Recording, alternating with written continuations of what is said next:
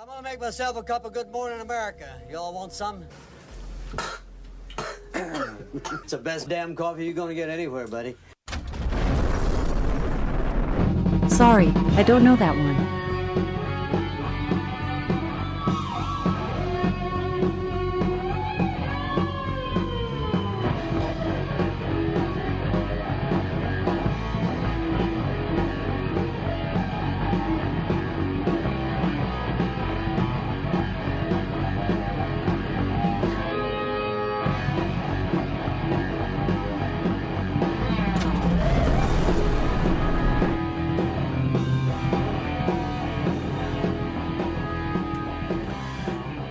Hello, everyone.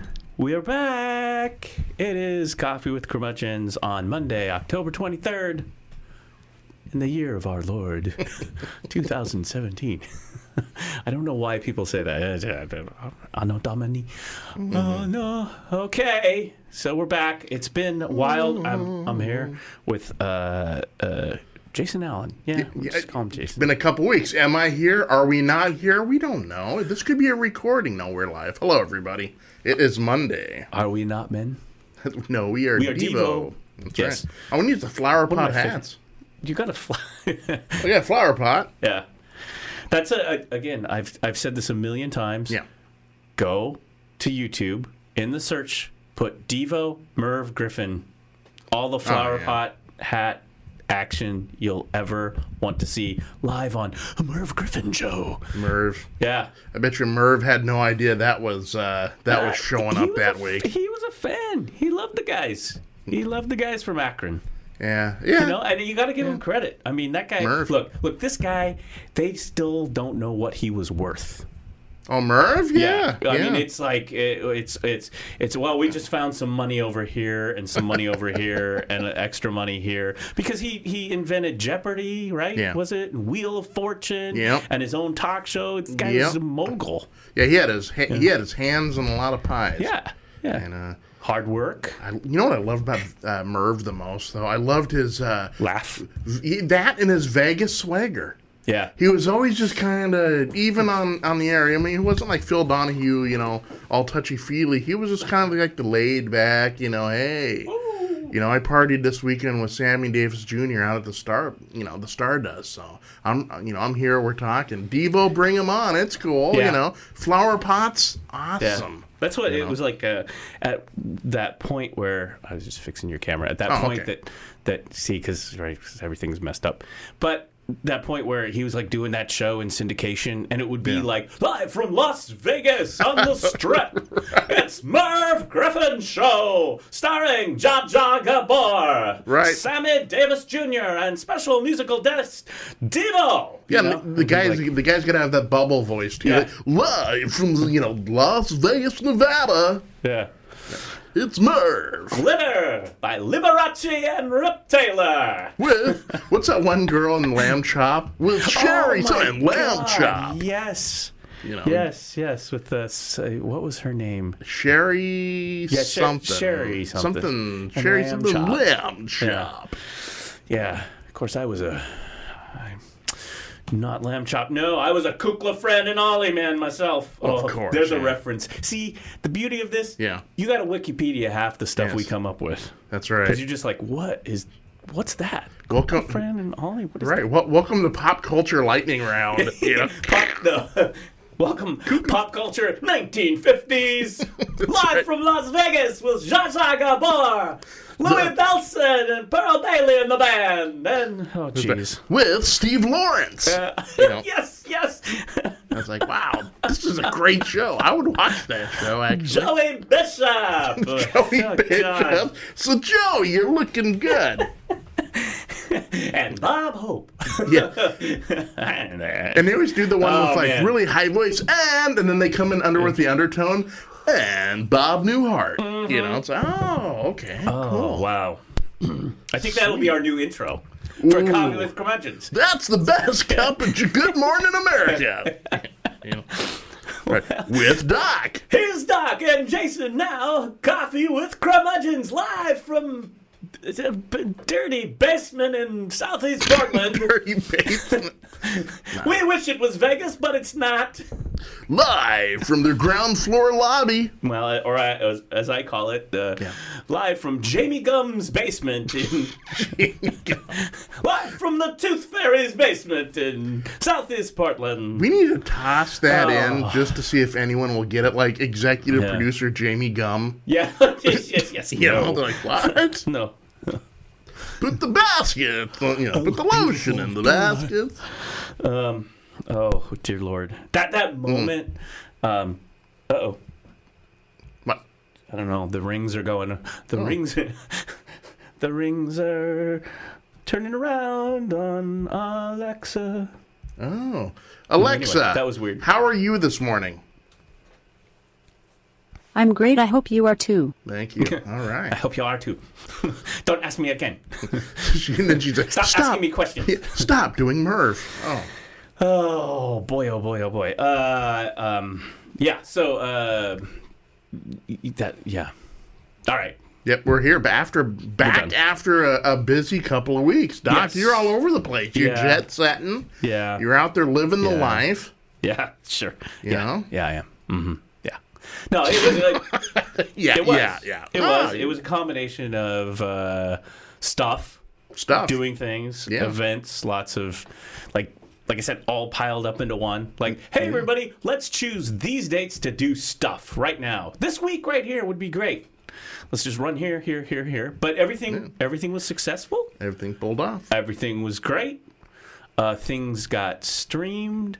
There was a concert that was on the Facebook with a guy who's kind of famous and stuff. Anyway, so all of that happened. And then I came back and we were going to do a show. We were ready to do a show. And then what happened? Well, you were a little wiped, you know? Well, no. Also, the kid got sick. We were going to do a show, that happened. But then we were going to do a show, and we had a guest booked, a timely guest. And you had car troubles or something, right? Yeah. So So the car's working now, okay? It is, yeah. And the funny thing is, I'm sitting there and I'm bemoaning the fact, because, you know me, I always go, I take something and I'm like, oh my gosh, it's going to go into the wall bad. You know, everything's going to be crap. Yeah. And then literally timely, I get a phone call. Hey, this is, you bought a car, about a year ago. We're just wondering how's it going. Hey, you want to come in? We could, I'm like, really? It was like literally like timely. That. Yeah, I was like, well, glad I got you on the line. Now that you're calling, my car doesn't work. Right. So come on over here with the tow truck and a loaner, and right. Yeah. Wow. Funny how things kind of, Yeah, but that's lucky.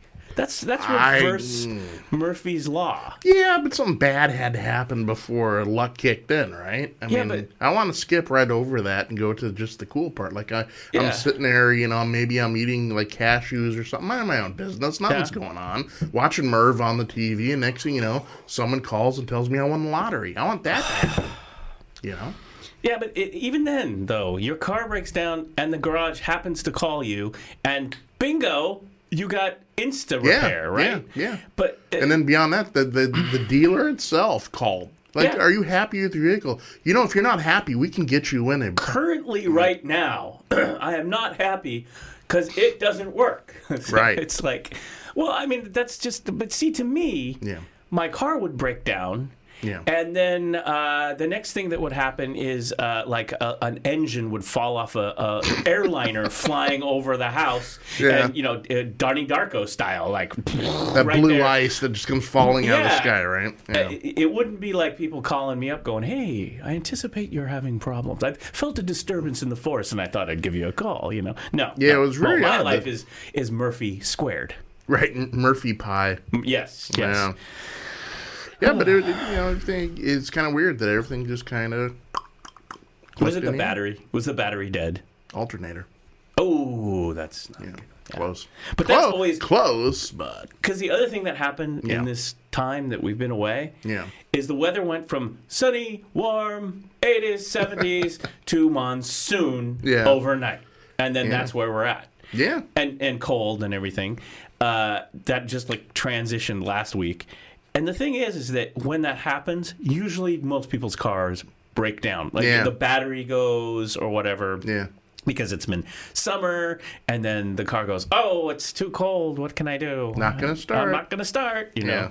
Yeah. So that happens. Yeah. Yeah, it was great last night. It's all cold and windy, kind of rainy, kind of hanging out. Yeah, and there's nothing that tickles me more on a Sunday night than watching the British House of Commons. Oh, yeah. I dig it. Prime Minister's questions, and I especially love the guy that just cracks me up the most. He's the speaker. Mm-hmm. And he's there with the rumpled, old, like black robe, and his hair's all askew. And he looks literally like a middle-aged Harry Potter that went to seed. Let's you know? You know what? Let's give the folks what we can do. We still have the mojo. Yeah, with the mojo. Right? Yes. Even though we've been away. We got mojo. We could give the folks a little House of Commons. Let's do that. What do you think? Yeah. Here are but let me, Mr. Speaker, funny let moments. Me be very fair the to House the of right honourable Commons. gentleman.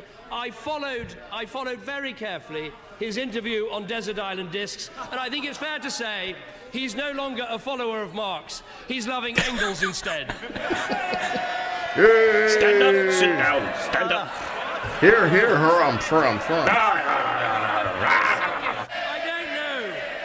I don't know what they're paying him, Mr. Speaker. Order. That's my favorite dude. Yep, he's my favorite too. The speaker, Order. Like you just want to walk into a room and go, order.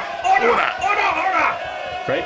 Anyway. See, the really cool thing about that guy is he's always like, order, and then he goes, okay. And then he's like, listen, you need to breathe. You could quit gesticulating, you know?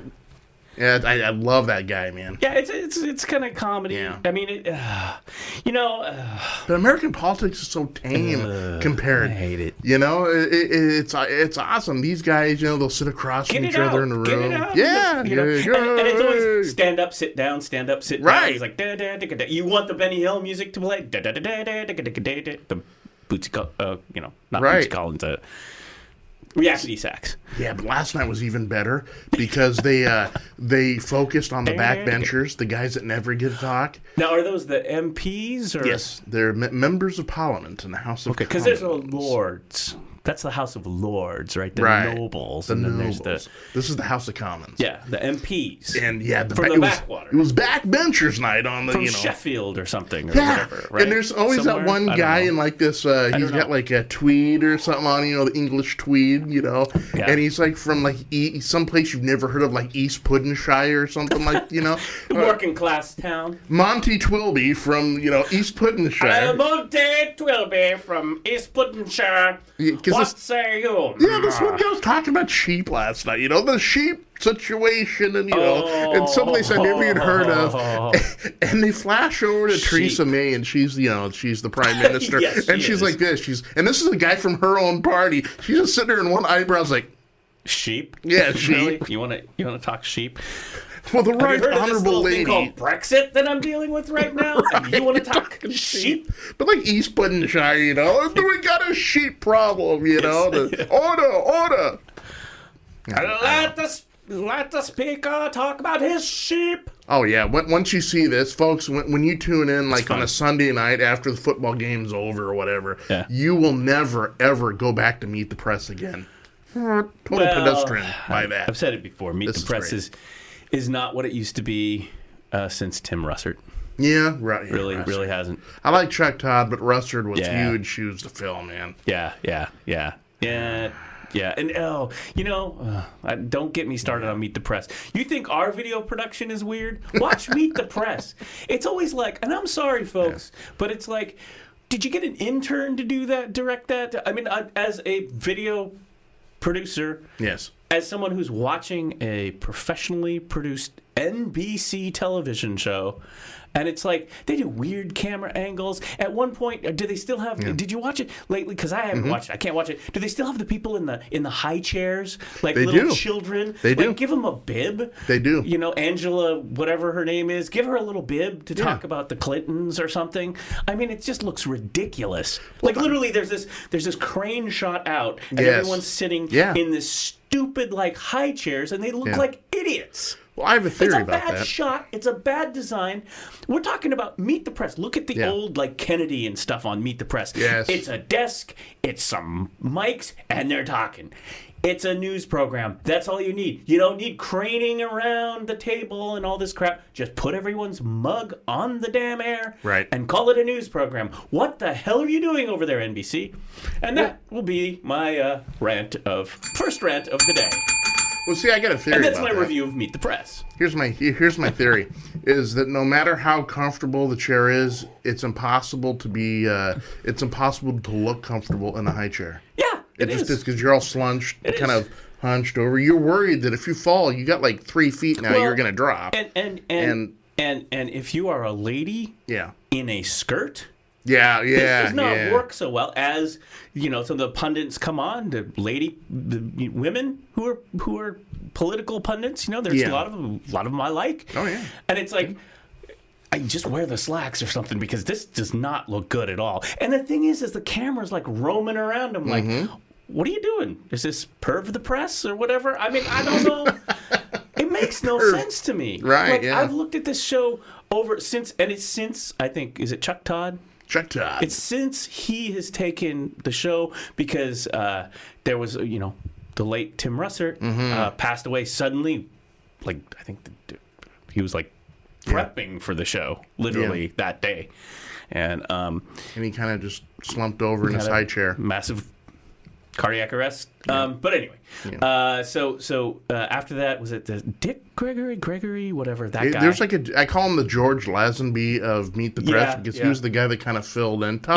Tough spot. And then they unplugged him, and then they got Chuck Todd. Right. But the thing is as they've been going through this, it's like the producers are going, we got to do something here, right?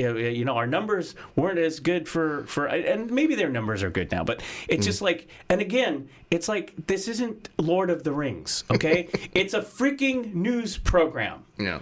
I mean, look at what CNN does. What does CNN do? They call their news programs, with what's his name?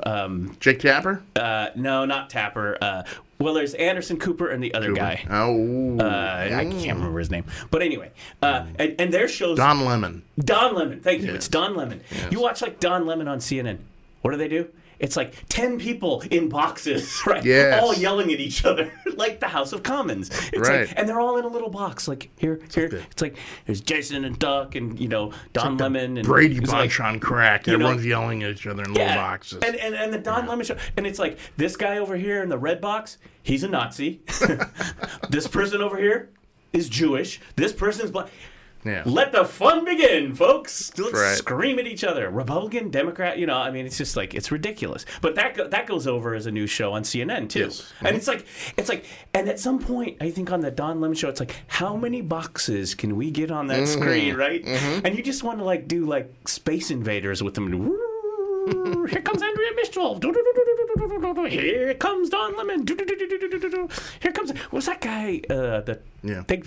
They unplugged him from the show. The Trump guy. He was like a Trump guy. Kind of like, gray hair dude. He was on that show a lot. He was the Trump guy. And he and that other guy used to get into it.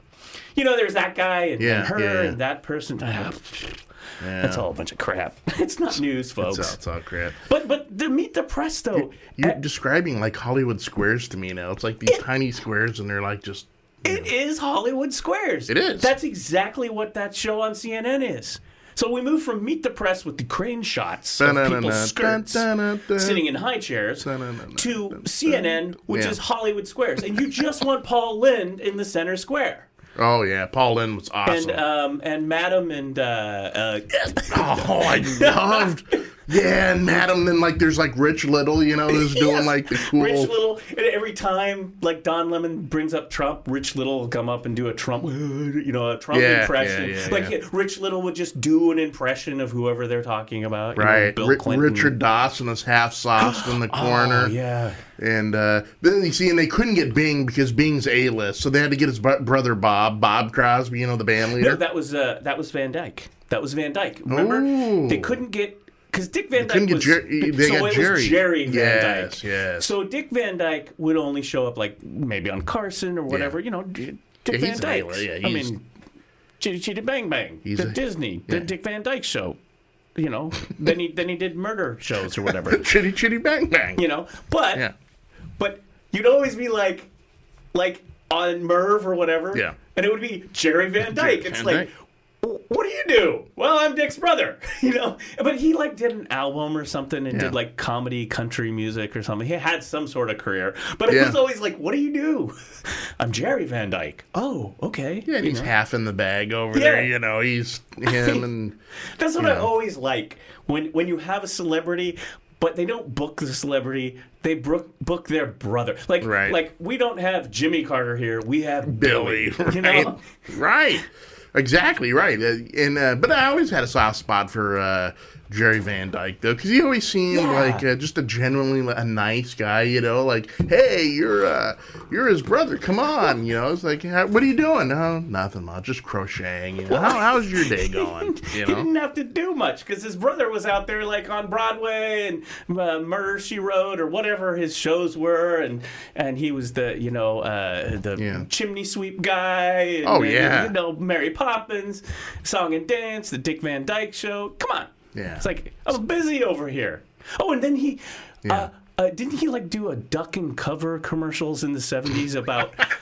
No, it was like Dick Van Dyke. Yeah.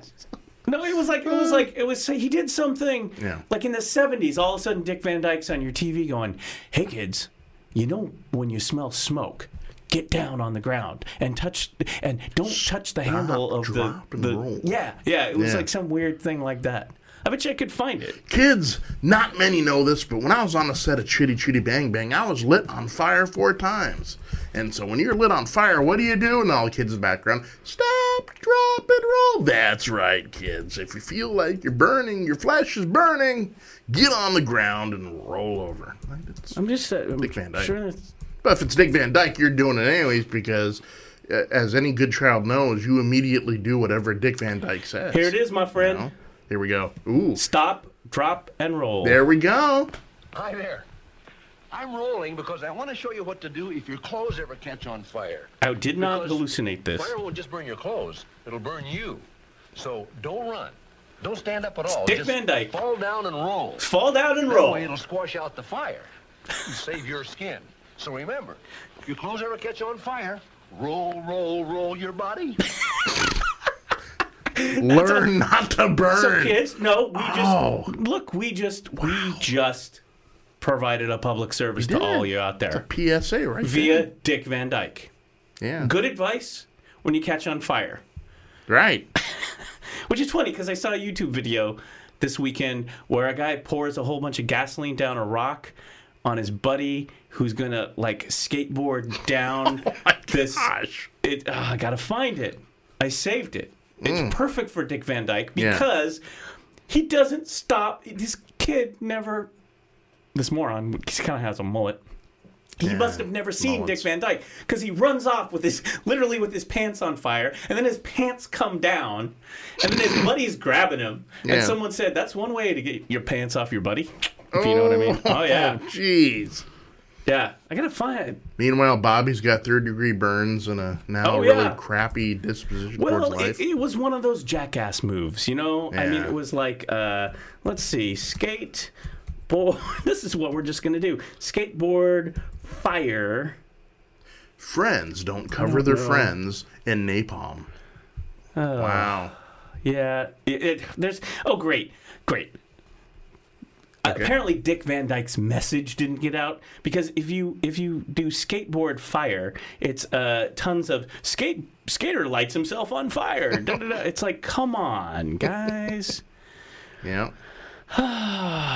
You see, I blame the Jackass franchise. Oh yeah. Because they just started doing that sort of stuff. So everyone, of course, in America, we have to one up everybody, right? What You just jump through hoops of flames. What if you're on fire when you jump through the hoop? And then it just kind of goes off. Well, this guy, I can't find it, but they maybe it's saved in my Facebook. But literally, you see the guy pouring the gas down the rock, and then the guy's going to go down, and then it just lights it up. And note to everyone: gasoline is highly flammable. Yeah. Why you don't see people coming up to your car going, what can I get you? Regular? Right. Oh, man. Right. It's crazy out there. It is crazy. And nowadays with technology, all the crazy stuff you would kind of hear mysteriously about now is on camera. You find it. Yeah, It's there. no, and then some guy's filming it. Right. So it's so you're like, oh, you're just filming your buddy on fire running around. But literally the guy As he's- jumps off, his whole big like flare jeans are on fire. They come off down, he drops trow. Yeah. But see, here's what happens. Your jeans are on fire. Yeah. You drop trow. So Yeah. now you got a flame around your ankles. So now you're waddling around with a flame around your ankles. Yeah. Jumping around like a jackrabbit. And then his buddy's trying to catch him to smother the fire out. So it ends up with his buddy kind of with his face in his underwear crotch, trying to like, Yeah. oh. And also, that's the bad thing, though, nowadays. I mean, the guy's on fire, but he's yelling, help, help, as the guy's just standing there filming it, you know? No, it's cool. I'll help you in Yeah, a second. no, yeah. But, you know. Like, That would be me. The guy Meanwhile- filming it. I'd just be like, yeah. could you move to the right a little bit? Could you scream a little louder, please? Yeah, Look. I mean, you have to not be dumb, and you have to teach your kids. It helps. Don't be dumb. Right. Like we had Dick Van Dyke on there telling us not to be dumb. Hey, something happens. There's a fire, and he's rolling around. He's touch the door. Yeah. Don't touch the handle. Get down low. The smoke. You know, he's telling you all this stuff, and you're like, He is. okay, let me take some notes on that. That's good to know. Good to know. May never have to use that information, but maybe I would. Yeah, you got through a really you got through a childhood in the old days by two things: Dick Van Dyke and snarky parents. You know, like in nowadays, you know, a kid hurts themselves. Oh my gosh, you okay? We take you to urgent care or whatever. But in the old days, I mean, we used to like beat the crap out of each other, and then of course because we didn't listen to Dick Van Dyke, and so we roll inside the house, you know, and then your snarky parent just says, "Well, that's what's called natural selection." You know, and then, oh, okay, yeah, maybe I better be less stupid. Yeah, put down the flammable. They used to teach you first aid yeah, back in when you the were a old days, kid. Yeah. And of course, you know, if you were like in, say, like the Boy Scouts organization or something, Yep. they teach you first aid. I mean, that was part of the deal. It's like, oh no, you got to get your first aid. You don't advance until. I mean, Yeah. at some point, you in the Boy Scouts, you knew like you're like 11 years old and you know advanced CPR and stuff. As soon as Grandpa has like a chicken bone, you're up there like reefing on him, slamming his back, and hey, kid, it's okay, you know. You're I mean, waiting like, for a crisis Yeah, to happen. exactly. Grandpa You're looks like just- he's going to take off more than he can chew. You're on it. You You're know. just locked and loaded, you know, at about 11. It's like, I'm a tenderfoot. I'm a Grandma, tender- are you chucking? Chucking? Are you chicken yet? Chucking yet? Here, have some more chicken with bone in it. I can't wait to do the Heimlich maneuver. Punch you right in the chest. Yeah, feed him more of that meatloaf because he really can't chew anymore. So go for it. You know. I mean, you're waiting. You're Yeah. waiting. It's like, you know, and they go, oh, this is so bad. They used But you can't drop it now. You got to follow I through. gotta go with it. Okay. They used to say, okay, they used to do the thing with the CPR. Yeah. And I took the CPR classes all of them when I was a kid, all the time. Sure. And scouts and all that. And so they'd say, well, you know, you make a fist and you compress down on someone's chest. And Yeah. as you pump their chest to get their heart going. Yeah. And they would always say, now don't worry if you break a few ribs in the process of your poor victim, the person you're trying to help. Right. He'll and thank I was you always later. like, you know, it's like, come on, I want to do some CPR. I want to crack some ribs. Yeah. Right. This is great. Bobby's coming home with cracked ribs. Oh, you guys been practicing Yeah. too much, huh? Look at me, I'm little John Gage. Woo, Rampart, yeah. Give me those paddles. Can you just plug some bare wires in? I'm going to zap this guy, right? That's right. You know, I learned the other day that you can make zap paddles with ping pong paddles and duct tape. We can do this. You know. At some point, Grandpa has fallen asleep on the couch Yeah. after, say, a turkey, you know, We got say, tired out Thanksgiving from dinner. Yeah, he got tired out from choking on his meatloaf, just- and little Bobby's over there. You know, Or just, don't walk into the light. You know. Or just, he's just had a big turkey dinner Yeah. with all the trimmings. All the trimmings. Tryptophan. Yeah. He's taking his snooze, as you do, Mm-hmm. after a big meal. Yeah. And so the kids are like, is he breathing? Is he breathing? Should we, like, do CPR? Should we go get a lamp cord? Let's put the leads on his chest and plug it in and see what happens. So in a minute, you've lit Grandpa up on fire. And he's like, what the hell is going on? You know. And then when he's on fire, suddenly your Dick Van Dyke clicks in. Oh yeah, Dick said drop. Then you throw Grandpa down on the floor and roll him. Yeah. And this is what happens when you're in the Boy Scouts. God, that's why they would never let me see Grandpa again. Yeah. Yeah. Don't. Uh-huh. Memories like the anyway. You know, the Boy Scouts one. There's been so much. Right, you can't just like take a week or two off here because there's so much news. It keeps going. And one of the news items was that the Boy Scouts had announced that there will be girls in the Boy Scouts. They're being a little more ecumenical now, huh? Yeah. There was a critical piece that was written about it, but... so what happens to the Girl Scouts then? Well, they're a separate organization. They're not... The Boy Scouts is its own organization. Yeah. And the Girl Scouts is a different... Yeah, but won't they get mad that they're muscling in on our turf now? I don't know. I don't know. It's the Boy Scouts has had to get with the times. Yeah. You know. Yeah. Back in my day, maybe not so much, but get with the times. I mean, there's been other things, transgender and all sorts of things. You got to step it up. Yeah. Gotcha. So, I mean, if it makes the organization better, then yeah. Well, I was just worried because if the Boy Scouts take girls, I'm worried about there being like a turf war because Girl Scouts, hey, you're now taking girls, now you're on our turf, and we have some sort of like West Side Story sort of cookie kerfuffle going on. Well, I don't know. Those things happened before they ever accepted girls. Oh, really? It preceded the. Oh yeah. Camp Spirit Lake. Oh. Mount St. Helens. Yeah. It is Harry Truman with it's that. It's kind of there now. Spirit Lake. I was surprised to find out that Spirit Lake actually does exist now, because it pretty much was wiped away. Yeah. So there was a Boy Scout camp there. I had been to Spirit Lake and the Boy Scout camp, not but a year or so-ish before Mount St. Helens blew up. Wow. Like one of the last camps. So you're talking circa 79, right? Because May 18th, 1980 was Mount St. Helens. Around that. 78, 79. Wow. It might have been that that was the last camp, and then that next summer it was totally... that was when, remember, they shut everything down because there was the earthquakes happening. They're like, don't go. Harry, get off the mountain. Yeah, get off the mountain. I'm not going nowhere. Don't get on the mountain. Don't go to Spirit Lake because stuff's happening.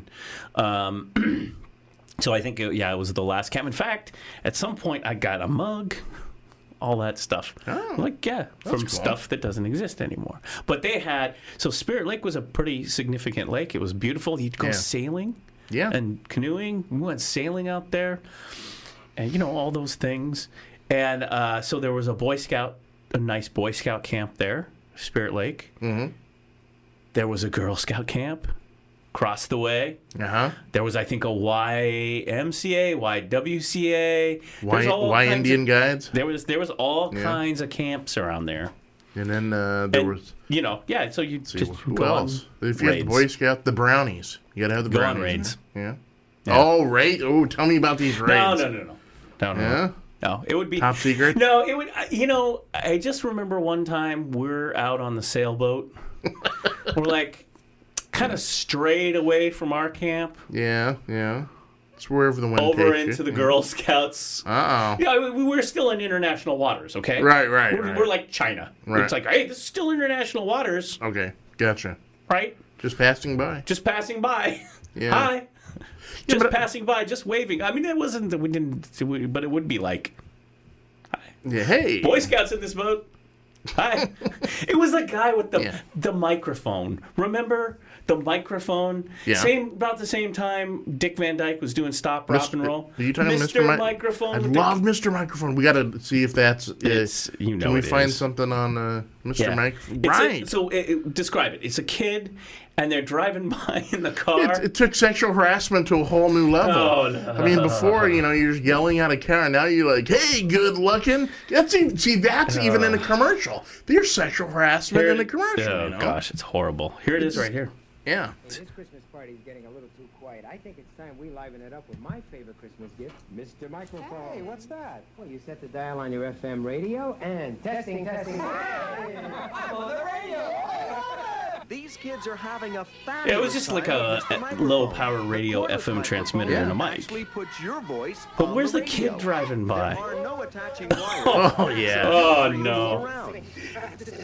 No. Broadcast Here over any it is. FM car radio. Hey, good looking. We'll be back to pick you up later. Oh, my gosh. See? It took sexual harassment to a whole new level. Hey, it good gets looking. better.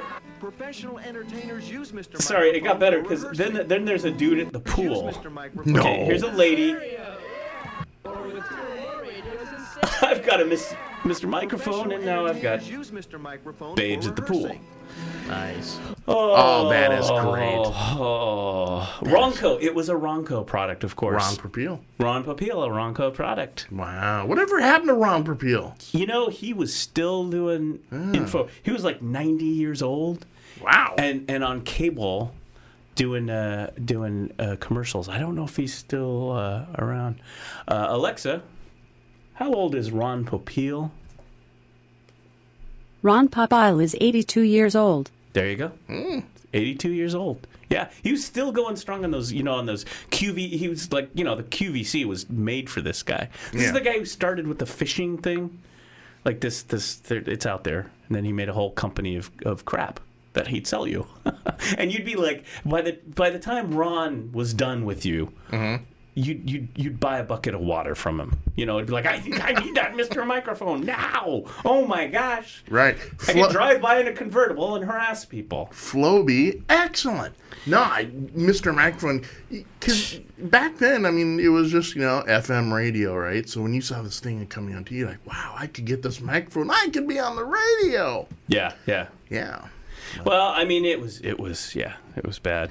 Yeah. I'm sure Harvey Weinstein got his start with the Mr. Microphone. Oh, we could blame everything on Mr. Microphone. Hey, That's good a lot looking. of Be back bad later to stuff. take you out. Wow. But anyway, so there was that. So so we just kind of would be out in international waters in Spirit Lake. We had the map. Boy Scouts have maps. Like, we're like in the bunker going, if we go here, we'll still be in international waters and float by the Girl Scouts. I like it, Hans. See, I was never into Boy Scouts. Okay, so I have an outsider's point of view. So I always think you guys are like the Green Beret of kids' activities. Oh, you know? yeah? So we're no longer just going to roll by. We're going to infiltrate at 0:30. We're 5 clicks in, and we're going to, next thing you know, there's a pillow fight erupting on. No, it was some of that. It was some of that. Was there? You have the face paint on, the glow in the lock. After you terrorize Grandpa at Thanksgiving, trying to give him CPR for no reason, what are you going to do? Yeah, where do you move on? Paramilitary actions in camps around you. It's Spirit Lake. What the hell?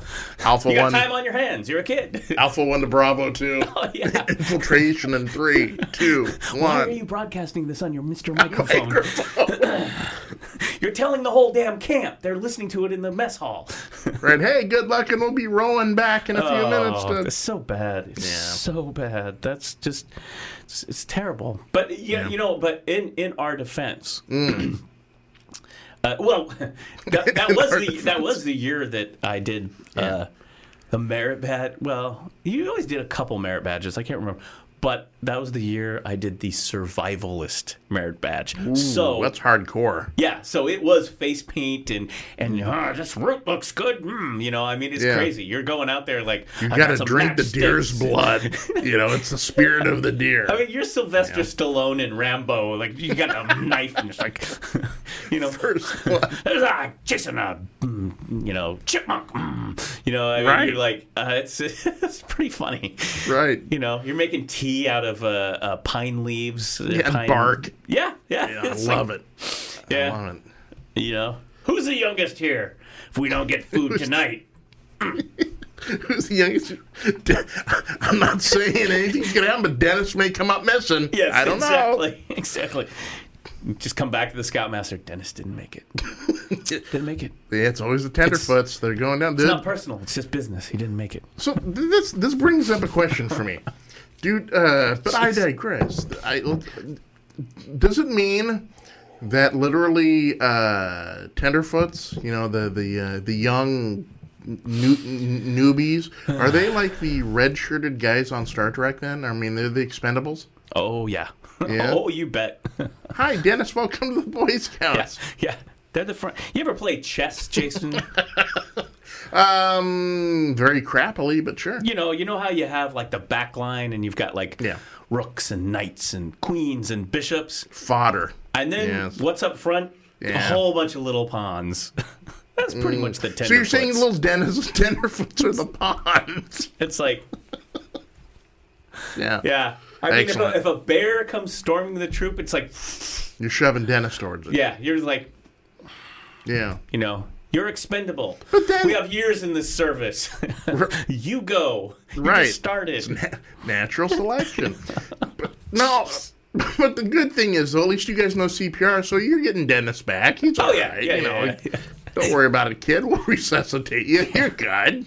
Yeah. You know? Part of being a tenderfoot is surviving your buddies doing CPR on you just, on a whim. It's like, let's do CPR on Dennis.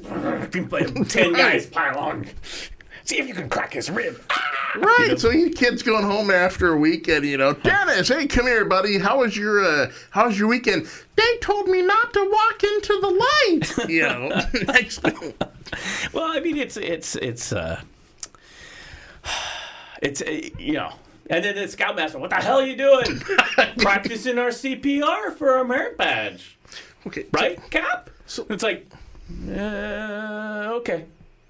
The kid's like, you know. So what were like the Scoutmasters like back then? Because I'm envisioning. Now you got me envisioning. They're like crusty old dudes who maybe they were drill instructors, you know, back in the day. I don't know. Mm-hmm. But, you know, they're like, hey, kid, come here. I got something to show you.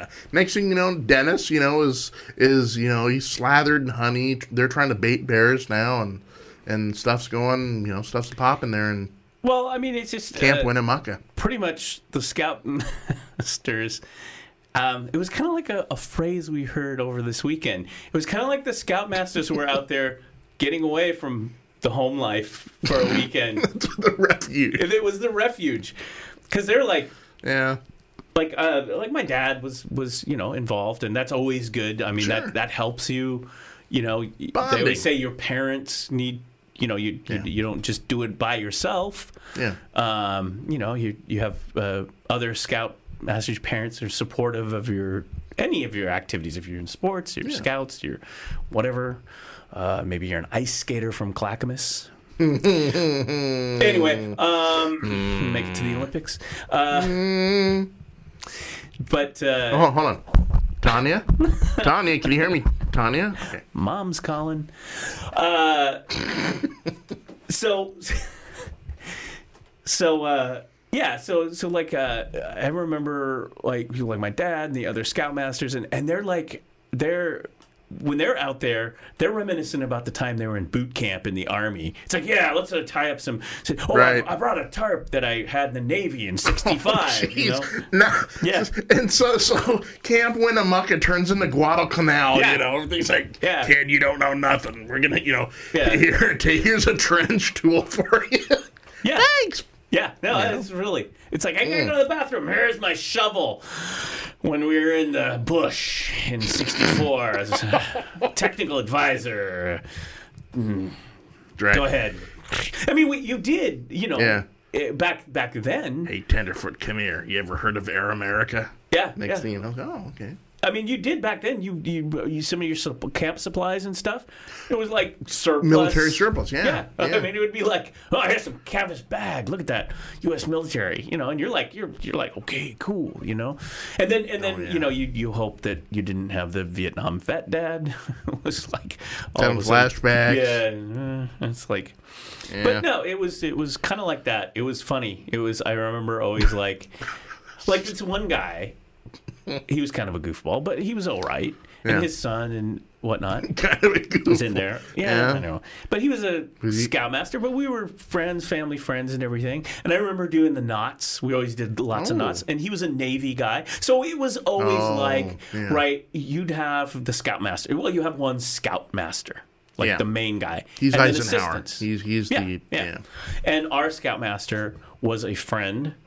That thing just fell off right there. It's like, if my camera goes out in a second, it's because something just fell off. But our scoutmaster was a high school teacher. Like a shop teacher or whatever. So he was very handy. He dealt with kids all day. He was perfect to be a scoutmaster. Yeah. I, in fact, got my Eagle Scout with his son. We both got it. We happened to get it at the very same time. Like, we completed it. Okay. Same. So they were like, you could do a dual ceremony. Like, all right. We were having a lot of Eagle Scouts, which is unusual for a troop. You win awards because it's like, wow, your troop has a bunch of Eagle Scouts. That's real good because that doesn't happen a lot. So then they go back in Texas, or then national people send your troop and your Scoutmaster awards going, nice job. Right, You have 5 Eagles and most have none, Right. You're no longer what, Pack 272. You're now like Delta Company. Yeah. You're like, West Point or something. I don't know. But anyway, this guy, I remember doing the knots, and there's all kinds of knots you can learn. I mean, I know a few of them. Sailors knot. Yeah, and so I remember he was a sailor. He was like a CBs, right? Kind of like the engineer, sort yes, of. Yes, he was. See, my dad was a Corps of Engineers. Army Corps of Engineers. He was a CB. So they would Navy, trade stories because he was the naval guy, and my dad didn't swim either, so he was definitely a landlubber. Landlubber. Yeah, okay. But it would be like, in the Corps we'd do this and this. And I was like, well, in the CBs we'd float in and build a bridge, in the Philippines or something. You know, it would be that kind of a thing. But he knew because he was in the Navy. They at that time they had to know all these knots. So this guy actually knew all these knots. He'd be like, nah, not so much. That bowline does not look pretty. It's not CB quality, So, I don't know. Kid, I know everything from slip knots to Don knots. Yeah, exactly. Yeah. So there's the Boy Scouts. Yeah, which now girls in there. So they'll be doing knots and stuff. So I think what I read briefly, and again, I've been so busy that I've read things, forgot things. I don't know what's going on. I don't know what's going on in the news. I told Jason, I'm just coming out of this thing. Like in the little, they have the Cub Scouts. Sure. And interestingly enough, the Cub Scouts always, that's like the first Scouts, that was always, they would have a woman, the den mother. Yes. Would be in the Cub Scouts. Yes. And then there would be like a den dad who'd be assistant, but you'd have a den mother. Yeah. So that was that. But then when you graduated up into the Boy Scouts, then it's more like the Scout leaders, Scout boys, and use your whatnot. drill instructor at that point. I think they had exceptions for women, like moms that could do stuff in the Scouts. But anyway, my understanding is when they'll have like these little Cub Scout packs, and they'll either be all girls, all boys, kind of segregated, I guess. But then later they'll have like integrate that into the Boy Scout. I keep saying Boy Scouts now, and it shouldn't even be Boy Scouts, just the Scout troop. And then maybe. So you think they're gonna change the name from? Well, they did a long time ago. Just Scouts of America? Like back in the 80s, late 70s, they did change it to like Scouts. But then I think it went back to Boy Scouts. It was kind of like I think it was in the 70s-ish. They were Scouts. Then Reagan came online, all that stuff. And then it was like, there's a Boy Scouts again. So I don't know. I haven't kept up. I think it went back and forth. Okay. But the Scouts, and then I think what they'll have is they'll have a troop, and then they have patrols in the troop. So I think the patrols would be like, okay, this patrol is the gals, and this patrol is the guys. And I think it's 21st century, folks. See, I'm learning all the vernacular. Because Yeah. when I hear different patrols, I think Charlie Company, Yeah. Well, that's no, but that's how it's set up. You have Echo Platoon. You have a troop, Yeah. right? Mm-hmm. And you meet usually at some community place. Sure. We met at a school, middle school. Mm-hmm. Sometimes it's church or whatever, community center. Sure. And you have the troop, and then you have a patrol in the troop. Gotcha. I mean, it's all set, yeah. And then you have the patrol. So it's like the mini things, and I can't remember how many people are in a patrol. Okay. It's like 6 or 8 or something, right? And then the senior guy becomes the senior patrol leader, so he's responsible for all these chucklehead scouts, right? And then he has an assistant, and then you do a lot of paperwork and a lot of typing. Radar! Right. I don't know. And knots. Scouts are MASH? This is great. Well, it's Huh, interesting. Yeah, the best thing is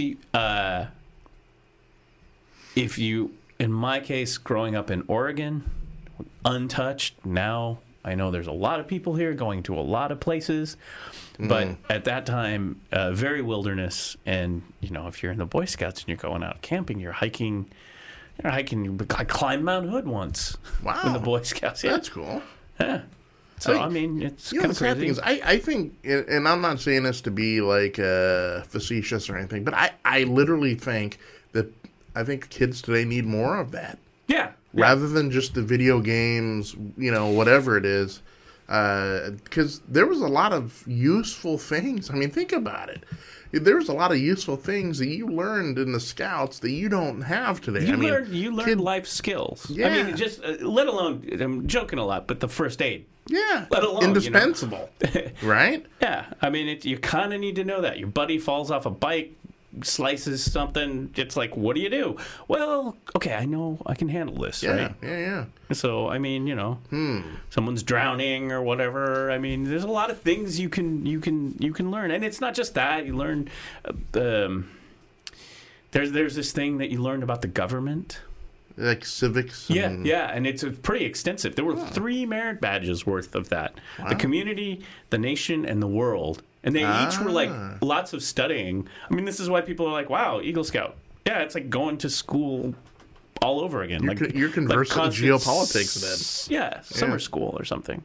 I think then we should have like some sort of curmudgeon scouts. We need to foster our own troop. We're gonna get there. We got a lot. We're like F troop. We got a lot of things on our plate right now that need to happen soon. Seriously. Yes. like it's like, okay, now I'm done with this. But there was just a lot of things you learned. Yeah. About that. And the outdoors and all that. And conservation. Everything I learned about, like, conservation. Like, Yeah. Taking care of the natural, like Good the water. Stewards. Yes. And the forest and all that. And not starting forest fires. I learned all that in the Boy Scouts. I didn't learn that in the school. See, I mean, by the time I got to school, I was like, wow, man, just give me a pass. I know this stuff inside and out. This is where we need the Scouts now. I mean, think about it. Back in our day, Scouts are, they're out there learning to harness the wild. They're out there learning valuable lessons and techniques to keep you alive or whatever, right? Nowadays, let's flash ahead, 2017, we got these guys lighting firecrackers in a forest that blow up the gorge. Had they been Scouts, well, this may not have happened. Yeah. So we need it. Yeah, more than ever. Yeah, and that thing, I know that I haven't kept up. I heard last week that there was a, they were charging the kid who started the fire with the fireworks, and a lady who lost her home was actually she was suggesting leniency, and she had lost her home. I gotta say, in all of that, where were the adults? Where were the parents? Where was their responsibility 14, in all this? 15-year-old kids. Yeah. Where was the supervision? Well, why aren't we talking to those responsible adults going, what the hell is your kid? But like you said, it's not like probably they're Boy Scouts or anything. Right. Watch, it'll turn out he was in the Boy Scouts. But no, I don't think so.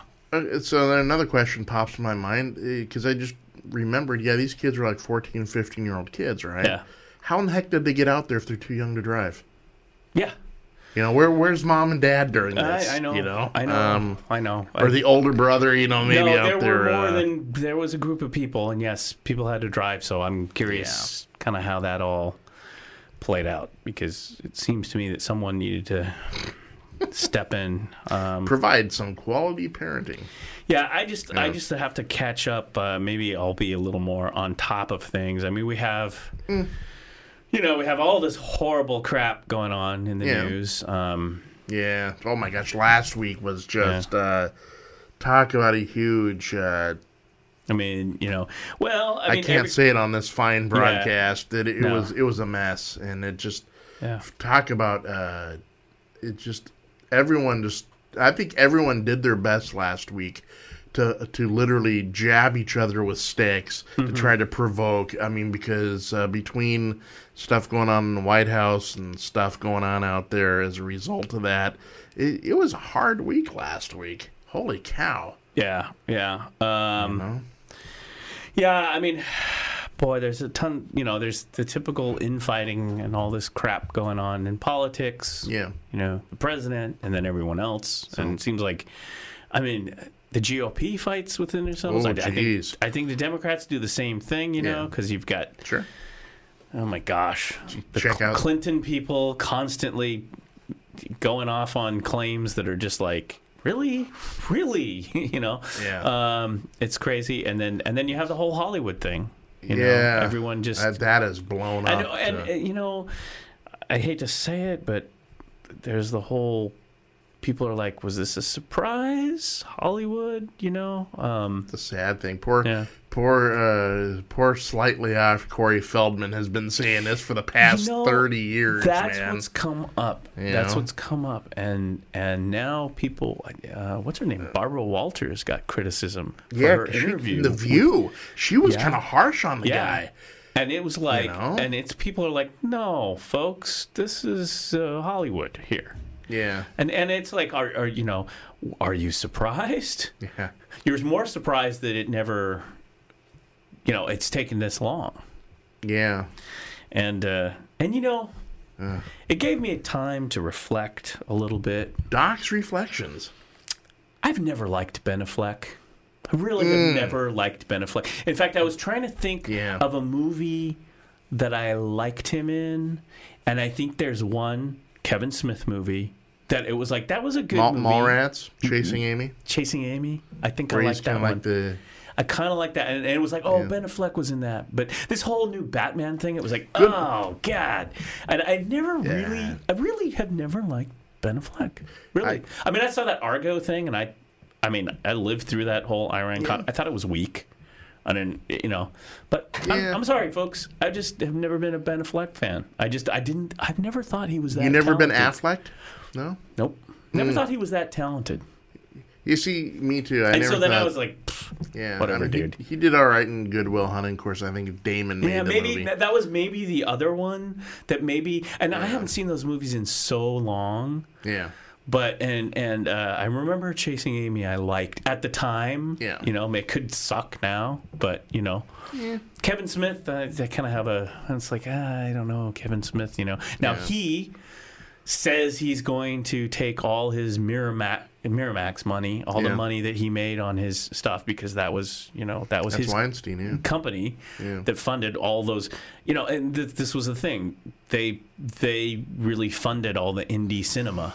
All the indie good movies, actual movies that people wanted to see, that weren't just like the crap we're watching now coming out of Hollywood. Which new action figure can we make a movie of and regurgitate a plot? Well, and put tons of just slather on the CGI, right? Yeah. You don't have to act anymore. It's just yeah.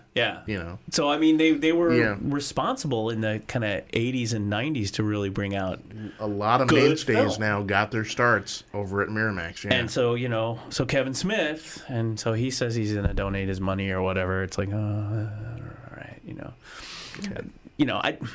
Well, I feel I'm bad on the for... fence with Kevin Smith too because I have liked some of his movies and whatnot, but then it's always been like I don't know, some of these bros kind of, But I generally when I've seen like interviews with Kevin Smith, to me, I mean, he seems like genuinely a pretty nice guy. I mean, he's not like the usual Hollywood, hey, let's do lunch, sort of. Yeah, well, whatever. Of course, he's been always treated more of an independent sort of outsider than the Richard Donners of the world. I just don't get the. Yeah. You know what? Jay and the Silent maybe I'll Bobbish. get into it on Friday. Yeah. But not now. Okay. I'm just like... This is a Friday thing. No, I mean, you just read this stuff and you're like, really? Really? A potted plant? Really? Who does that? I got nothing. Yeah, you're just like, huh? Yeah, we can tackle everything from Mr. Microphone to Jerry Van Dyke, but that when it gets down there, it's like, You're like, yeah. Yeah. By invitation only. Right. But yeah, it's just there'll be more, and I think well, you were saying you just watched the Stranger Things. Yes. And the news over the weekend was one of the stars, child star, and left his agency because of things, and I was like, oh my gosh, it's horrible. This thing has just blown up because it's a rich and powerful, right? It's just like is. Politics. It's always like, there's the rich and powerful. They're untouchable.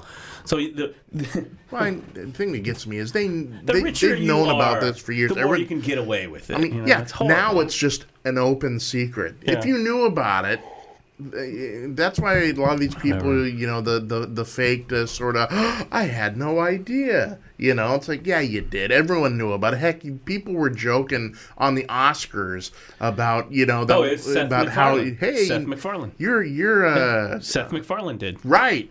Yeah, now that you're in the running, you no longer have to worry about Harvey, Weinstein anymore. And wasn't it like that was the first and last time Seth MacFarlane hosted the Oscars? Yeah. Seth. I thought he was actually kind of funny, but if he was hosting it again. Teed off on a lot of insiders, and they didn't appreciate it. But so then the other news that broke over the weekend, we had a big prominent tech guy, same kind of a deal. Yeah. And this guy, he's been he was kind of Mr. Social Media, like from day one. He's written books, prominent blogger, podcaster. Prominent guy. I would listen years ago when people couldn't spell or understand what a podcast was. Like I didn't even know. I was like, what is that? You need a pod from the Apple. Mm-hmm. Right. And the podcast sounded like crap because they had to play on like one of these, flip or if you were lucky enough to own the Apple iPod 1, or a computer. I mean, you were downloading this software. Oh, this Yahoo, does this software work? I mean, literally, like this was what you had to do to get a podcast. There wasn't any like Serial or Adam Carolla or anything like that. It was like a dude's talking on cell phones about like the coming social web and all that. And I listen to that because I'm a tech guy, or IT esoteric things about IT. Sure. And so I'd listen to that, and so I'd listen to this guy, and he was a pundit and prominent guy, and but it's really weird. It kind of came out. I did meet him a few years back at an event because I'd never met him, and I was like, oh, there he is, and talk. In fact, we interviewed him. As a matter of fact, did a little hallway interview. Yeah. But it's bad. It's real bad. Same thing. You got these confabs and stuff in tech, and all this horrible stuff happens. Yeah. And and he, this guy, he kind of, let's see, a couple of years ago, he stopped doing this stuff, and he said he was dealing with alcoholism. I mean, he's a blogger. He's out there. Yeah. And so then he's cleaning up his act, and then I think when we went to this conference, because we were doing some video stuff there, I mean, I think he was with his family and everything at the time too. But it was weird. So the stuff's coming out with that, and I read about that. So there's that. And again, it's kind of like Hollywood. Like all these people are like, "Oh yeah, we saw that." It's like, oh man. Well, that's a bummer. Moving on.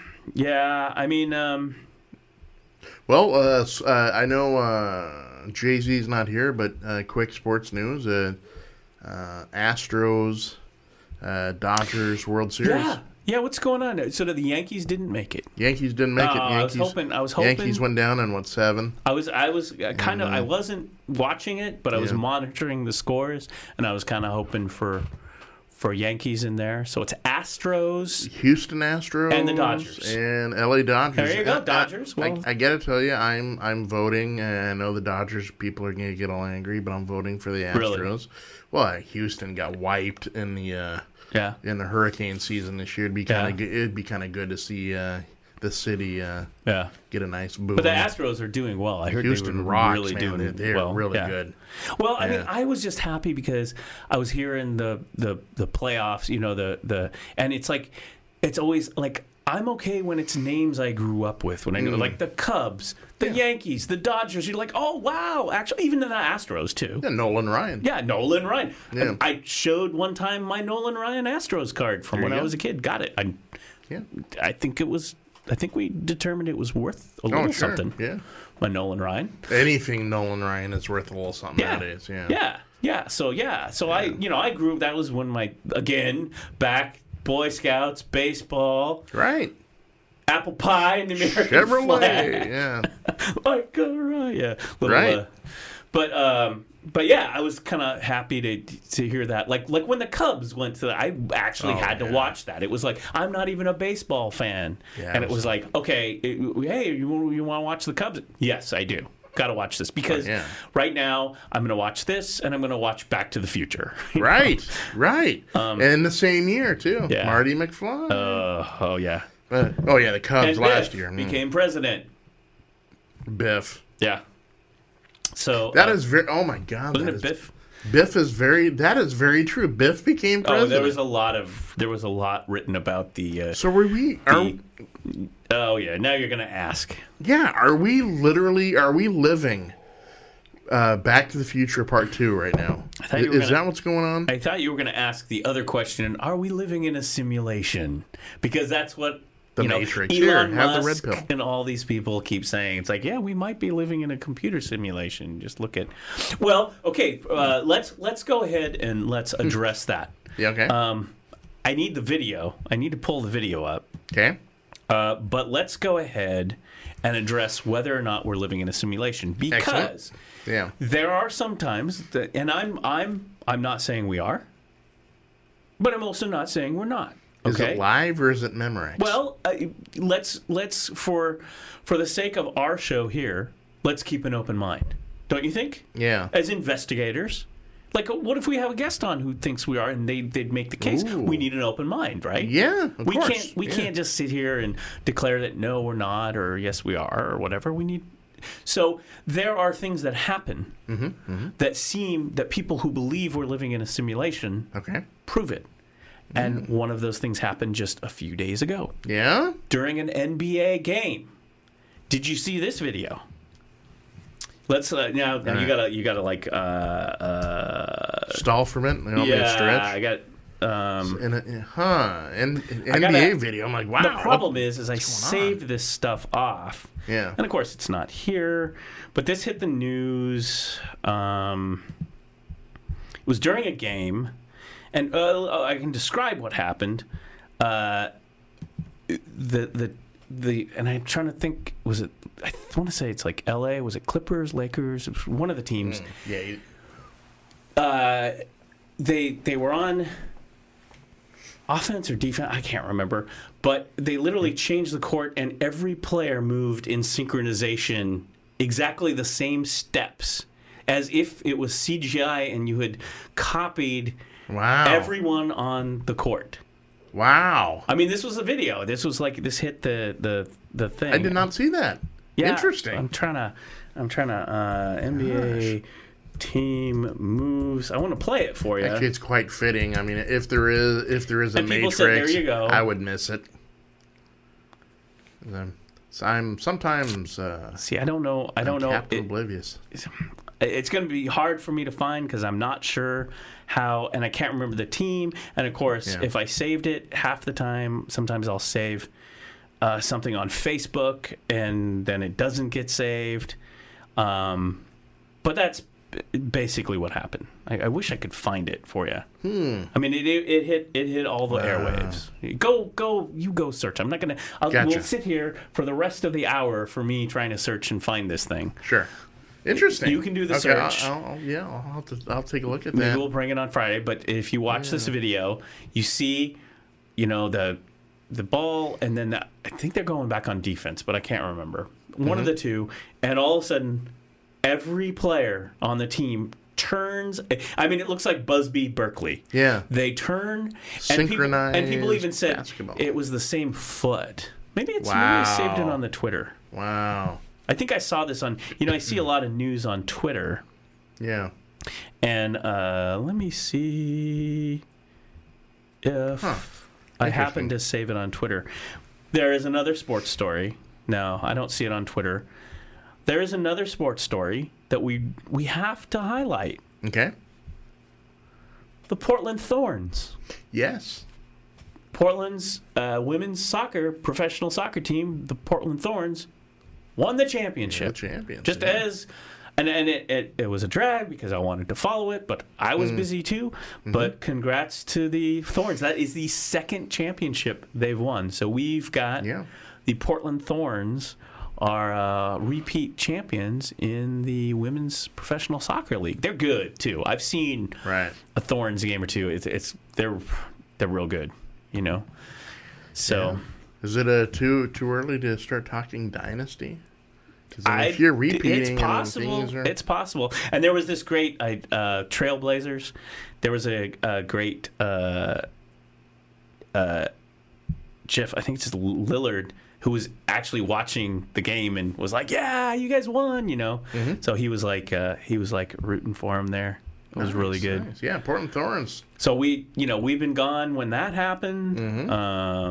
So that's we missed that's a good. lot. Well, and the same breath that the Thorns played the championship game, and I was busy. I didn't even see it on TV.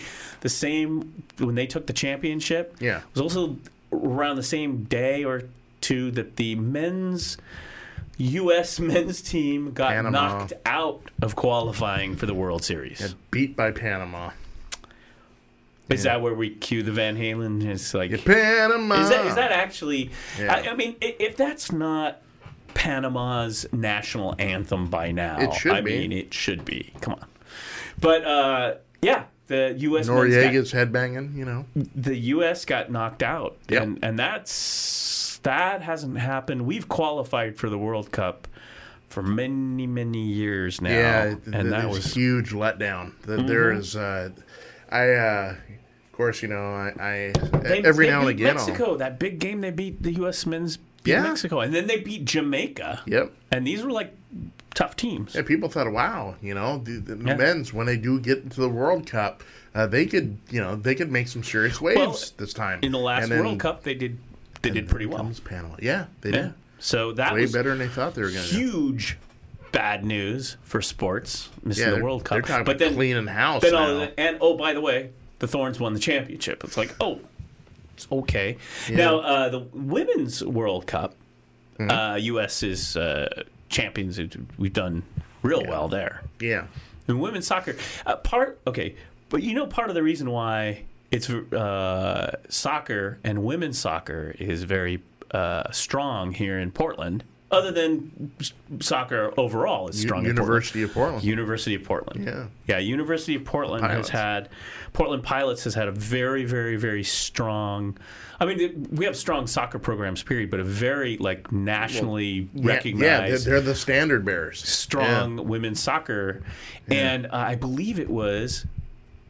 Old Portland Timber, Clive Charles, I believe, who was one of the people instrumental as coach and head of that program that really brought that program up at the U of P, the pilot. So, and that's where a lot of the champions, women's soccer champions, have come out of the University of Portland. Yeah. So, there you go. And we got the Thorns now. Yeah. So I haven't checked to see how the Timbers were doing. I got to do the dinger because we got to congratulate the Thorns. Yes. Yeah. There you go. Yeah. I you know what? I have a Thorns flag from the I have. Oh, one. the banner? Yeah. Well, a few years ago, someone graciously gave me tickets, and my daughter and I went, and we had a really good time. Excellent. Yeah, it was great, and we were like, "Wow, they're really." But just like the Timbers, though. Yeah. Yes, you can get tickets to the Thorns, but it's not, maybe a little easier than the Timbers, but still, they're champions, so they're selling it out. Yeah. I mean, it's and the story is that they want to expand the stadium again too. I don't know where we're at with that, but they want to put in more seats because they can sell more seats. Right. They already, at least as far as Major League Soccer, compared to other stadiums around the country, Providence Park is they're one of the highest grossing for MLS. Yeah. So that's good. I mean, although I don't know how much you can expand there in that plot of land downtown Portland. Like I said, I've been out of the loop, but Portland Timbers are on top of the Western Conference with the Seattle Sounders. Actually almost tied. I mean, they're in one slot, but tied points with Seattle Sounders, Vancouver, and Houston, and then Kansas City. So, yeah, pretty much the teams that we've seen this year. LA Galaxy is last in the table. Oh, how can they do that? But yeah, we've got to kind of get up on things. What other things happened? I mean, like what hasn't happened? Good news. China. Yes. By the way, just a little note to you out there in Oak Grove. Yeah. China had this space station. Remember this big kind of like skylight? They had their own space station. Yes. Because they're doing space too. They want to do space stuff. Mm-hmm. They put a rover on the moon. Really? Oh yeah. A while back, they roved around the moon. Excellent. So China's all about their space program. Sure. Like they are about a lot of stuff. And they had this space station out there. I can't remember what it was called. It was like some long name. It's coming down. It's uncontrollable. Oh boy. Yeah. So. And they just wanted to note to people of Earth, our space station's coming down on Earth, and just want to let you know. And we can't control where it lands. So, and that's going to be coming down. Could it be Oak Grove? Could it be crash in Oak Grove? It could. Mm-hmm. It could crash anywhere. Now, because the majority of the Earth is covered in ocean, the probability is that it will land somewhere in water. Chances are. But yeah, when you don't, because a lot of times with satellites and stuff, when they decommission them and they do need to take them out of the orbit, and they still have enough fuel to control. There's actually a space graveyard, and I can't remember where they said it's at in the ocean. Which is great, like environmental stuff, but it's where they like to park all the space junk when they can control it, and they drop it in this certain area in the ocean. So like everyone knows this is where we're dumping the space junk. Marianas Trench. Yeah. It's still like in some trench, but unfortunately, sometimes the Chinese said we're not sure. I was listening to actually a space podcast. We're not sure. If they lost communication or the fuel ran out or whatever, and I don't think the Chinese are saying, but they've lost kind of the control of this space station for quite some time. Oh, boy. And what goes up always will come down. Earth will pull it back down. So that's toward the end of this year, early next year. Space stations keep falling on my head. So we might have some fireworks coming. Coming down, and usually most of it burns up in the atmosphere when it comes down. But something that big will drop. Parts are coming through. Parts will come through. Yeah. this reminds us the U.S. did this once. U.S., our very first space station called Space Lab? Skylab. Skylab. Skylab. That's right. I always called Space Lab. And we Skylab, lost, yes. we kind of lost control of that one, too. Careened. And pieces ended up in Western Australia, I want to say, smashing down in Australia. And the Australians weren't too happy with us about that one. Yeah. It's like, hey, guys. So, and boy, let's just say, we don't ever want to lose control of that International Space Station because that thing's big. Yeah. Like as far as stuff orbiting, that's a pretty big one, you know? Yeah. And so it's like they better like make sure like when that thing's got to go that they do something with it. Hopefully they keep it because it's a heck of an investment. It's sort of like we lived in the house for 15, 20 years. Now we're just going to torch it. On. You know? Well, hopefully, you know, I'm hoping the ISS just turns into like Deep Space Nine. Yeah. Oh, wouldn't that be greght? Right? It would. Put in a Quarks. Yeah. You know? Yeah. Get the Ferengis out there and that heck would be yeah, awesome. man. I'm there with it. But anyway, so I just wanted to alert everyone if you're not worried about nuclear war, North Korea, or whatever. Here's something extra for you to be anxious about. Space station coming down. Yeah. You know. Again, law of averages, it's going to land in the ocean. But again, the Skylab pieces ended up in Australia, so it's like I've been such a mixed emotions about the space program, and don't get me wrong, I love what Elon Musk is doing, SpaceX. Oh yeah, huge and fan of he's that. been launching. He's had successful launches and recoveries.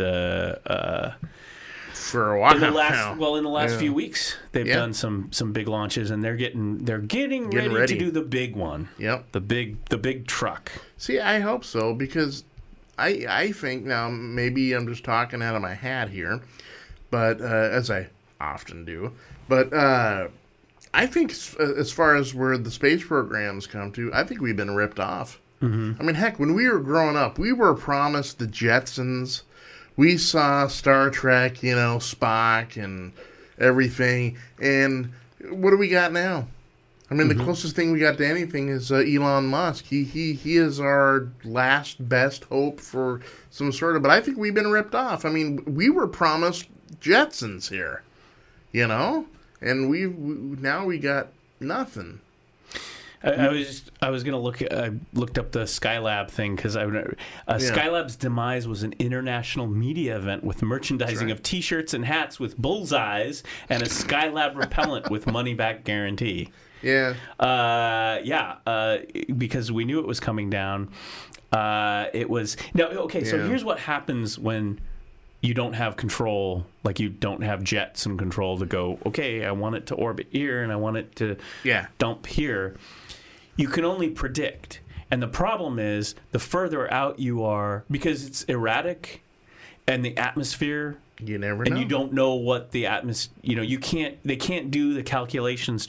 Like they can't say right now, here's where it's going to land, because they don't know how, as this thing is coming down, how the atmosphere is going to affect its angle and speed only get you so far. When it hits that atmosphere, you never know. And this is exactly what happened in Skylab. So a week before re-entry, I'm reading on the Wikipedia here, NASA forecasted that it would occur between July 10th and 14th, and with the 12th most likely the date. So they're like, it's going to happen around here. And so like right now the Chinese are saying this is going to come down somewhere toward the end of the year, early next year, like I'm thinking December, January. Here, got you a Christmas present. Happy New Year. In the hours before the event, ground controllers adjusted Skylab's orientation to try and minimize the risk. So they have re-entry on a populated area. So that suggests that they did have control, which I find weird. Yeah. Because it's still, they aimed the station at a spot 810 miles southeast of Cape Town, South Africa. The station did not burn up as fast as NASA expected due to 4% calculation error. It's rocket science. Due to 4% calculation error, so that's the problem. They were trying to get it to burn up. And landed about 300 miles southeast of Perth, in Western There you Australia. go. Yeah. And was found between Esperance and Rawlinna. Residents and an airline pilot saw dozens of colorful fireworks like flares as large pieces broke up in the atmosphere. The Shire of Esperance fined NASA $400 for littering. A fine, 400 Australian dollars for littering. That's what it said, 400. A fine which remained unpaid for 30 years. That's right. NASA's like, F you, we're NASA. That's right. We're not cleaning up. The fine was paid in April 2009. That's right. Obama paid it. When radio host Scott Barley of Highway Radio raised the funds from his morning show listeners and paid the fine on behalf of NASA. That was Obama. No, this is some radio host. Okay. So it didn't hurt anyone, thank God, but it did land in Western Australia. There you go. And so we'll just do this all over again. Right. And you think back. Well, you think back to the horrible space shuttle. Oh, Challenger, yeah. That would be Columbia. Columbia. Yeah, the horrible space shuttle that re-entered, and that was some bad stuff. And that was same situation. I mean, a lot of that stuff didn't made it to the ground. Yeah. So that's we don't need to talk about that. This Monday's turning into a downer, man. Yeah, I know. What else we got? I'm trying to think of some good stuff that was happening. You know what? I got something good. That's why I think our space thing. Speaking of, well, like I said, Elon Musk, he's launched some stuff lately. All's been going, and now Elon. What does he have? He's got a car company, electric car, right? Yeah. Tesla, which a Just week announced. or so ago, I got a picture. I saw one just at the Starbucks. The SUV. They got the gull wing things. I don't know if I sent that to you, but I was like, hey, look what I saw at Starbucks. You did. Yeah, it's very cool. Yeah, it was some ladies were loading the car, and it was like the gull wings, and I go, and I thought, gull wings, I looked closer, but I was thinking, at that time, I think that's that Tesla SUV. Yeah. Sure enough, it is. If you're ever down in Macadam, they're in the South Waterfront. Yeah, that's where they've set up their dealership now, the Tesla dealership. That must have been that because I was in Selwood, across the river. Yeah, so you pass. So you by see there. them around there. Yeah, I'm seeing them around on the street. So Tesla, they had this, and then they're trying to get them produced the new model, and they're having production problems. But that happens with new technology. And then late last night, they looks like they struck a deal. Oh, really? Yeah, Chinese, Shanghai. With Tesla. Yep. And, I was about ready to pop off to bed, laying there, listening to the radio there, and that was one of the news items that that looks like Tesla has struck a deal with China, and they're trying to open up the Shanghai market. Because, and one thing it's right here. I did not know is the Chinese are huge into the electric cars. Oh, yeah. Huge. I thought they were fossil fueling it, but no. They need to be. Right, yeah. They're the ones that have the real pollution problem over there, folks. They need no combustion engines over in China. Yeah. They need to go electric. Tesla strikes deal, the Wall Street Journal. Tesla strikes deal with Shanghai to build factory in China. Yeah. Arrangement could enable electric car maker to slash production costs. Firm will likely incur 25% import tariff. Now, the bad thing about this story is leading up to it. Yeah. Elon fired, I want to say it's about 300 people here stateside in the Tesla. Really? Yeah, they did. Presumably, it sounded like because of performance and production problems and all that.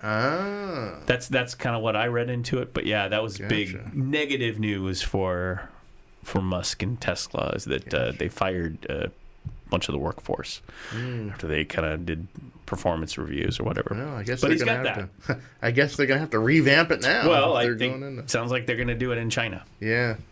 Okay, so the way the Chinese work. Okay. So they want to sell Tesla in China. Huge market. They want electric cars. They need electric cars over there because of the pollution. Yeah. But here's what China does. Just like they're like, oh, okay, yeah, we'll take your cars. We'll buy your cars. And you'll be putting the manufacturing factory here, like for our economy, for our workers. They did this with high tech, with computer companies, chip companies, and all that. It's like you want to sell your computer chips and all that to China. They're like, hey, put in a factory over here, and so you do these deals. So that's a piece of it. If you're putting in a factory, then that opens up the market. It's how the Chinese work. Right. Their economy. Yeah. You don't just go in and sell stuff. They want to balance it with the manufacturing piece. But he's doing that. The SpaceX has been launching and landing stuff, and they're getting ready for their heavy. Then he's got this thing called the Boring Company.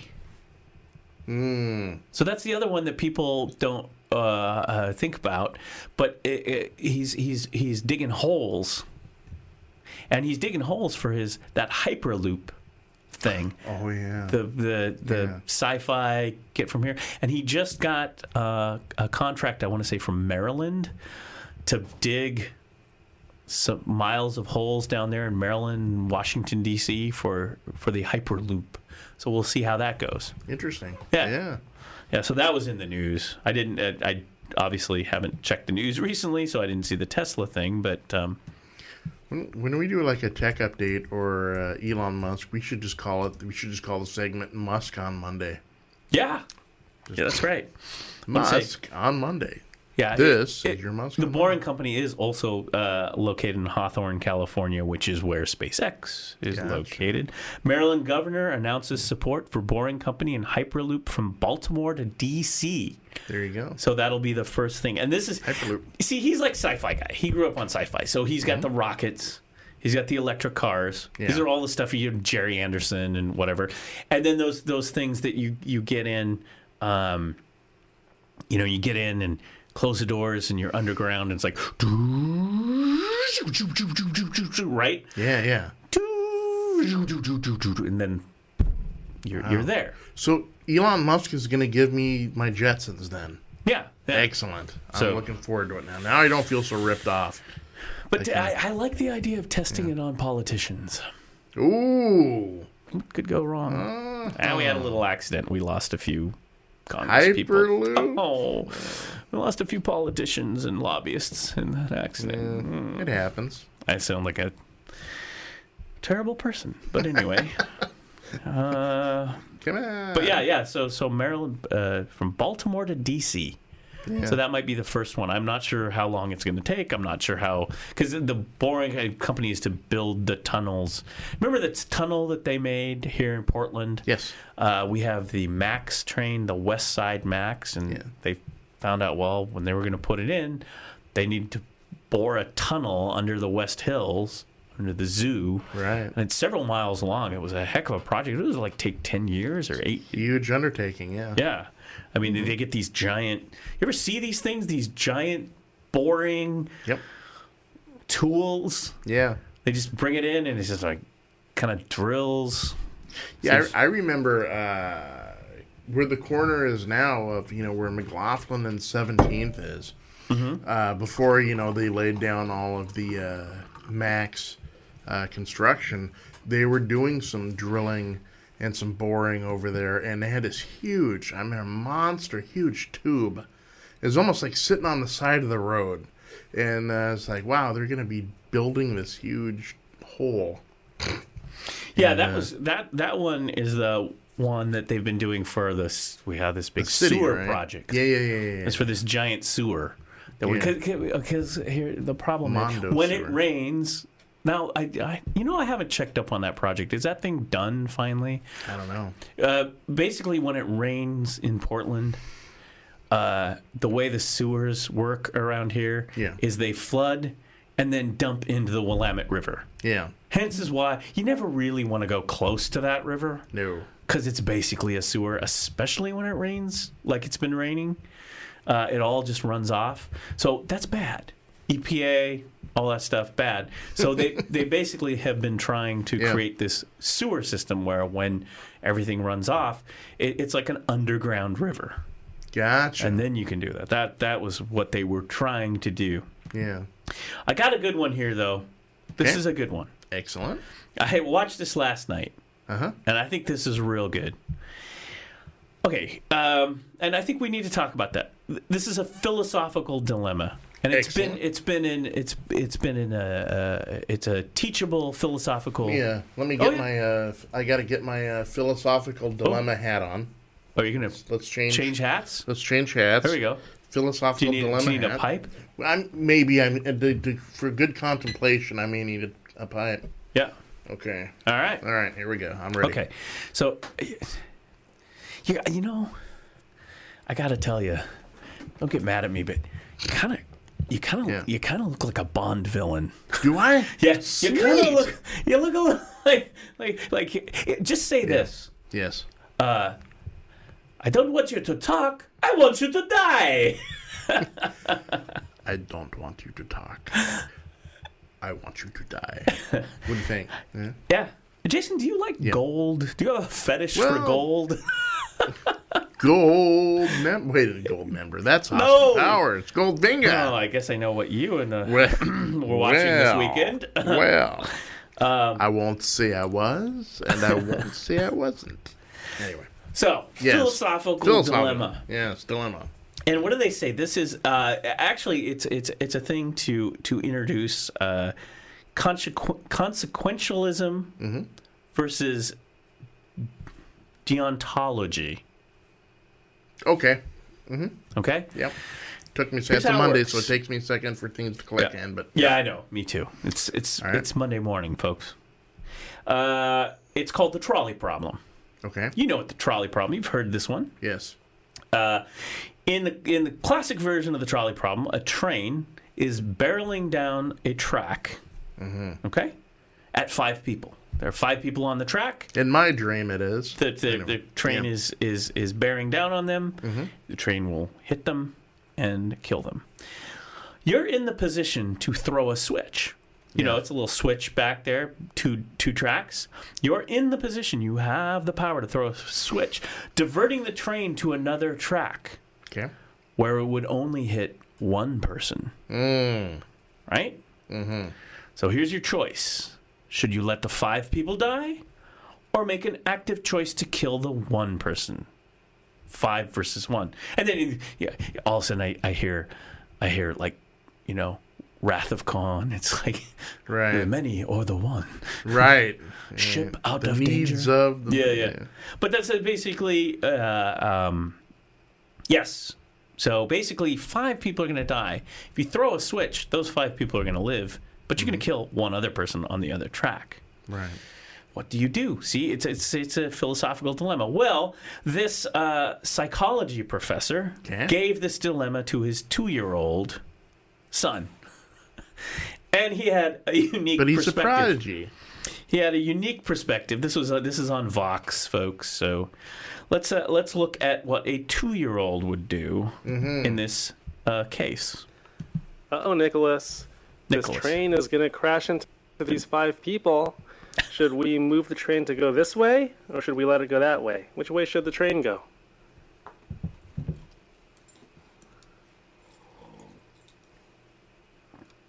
So he moves the extra person over onto the track with the 5 people.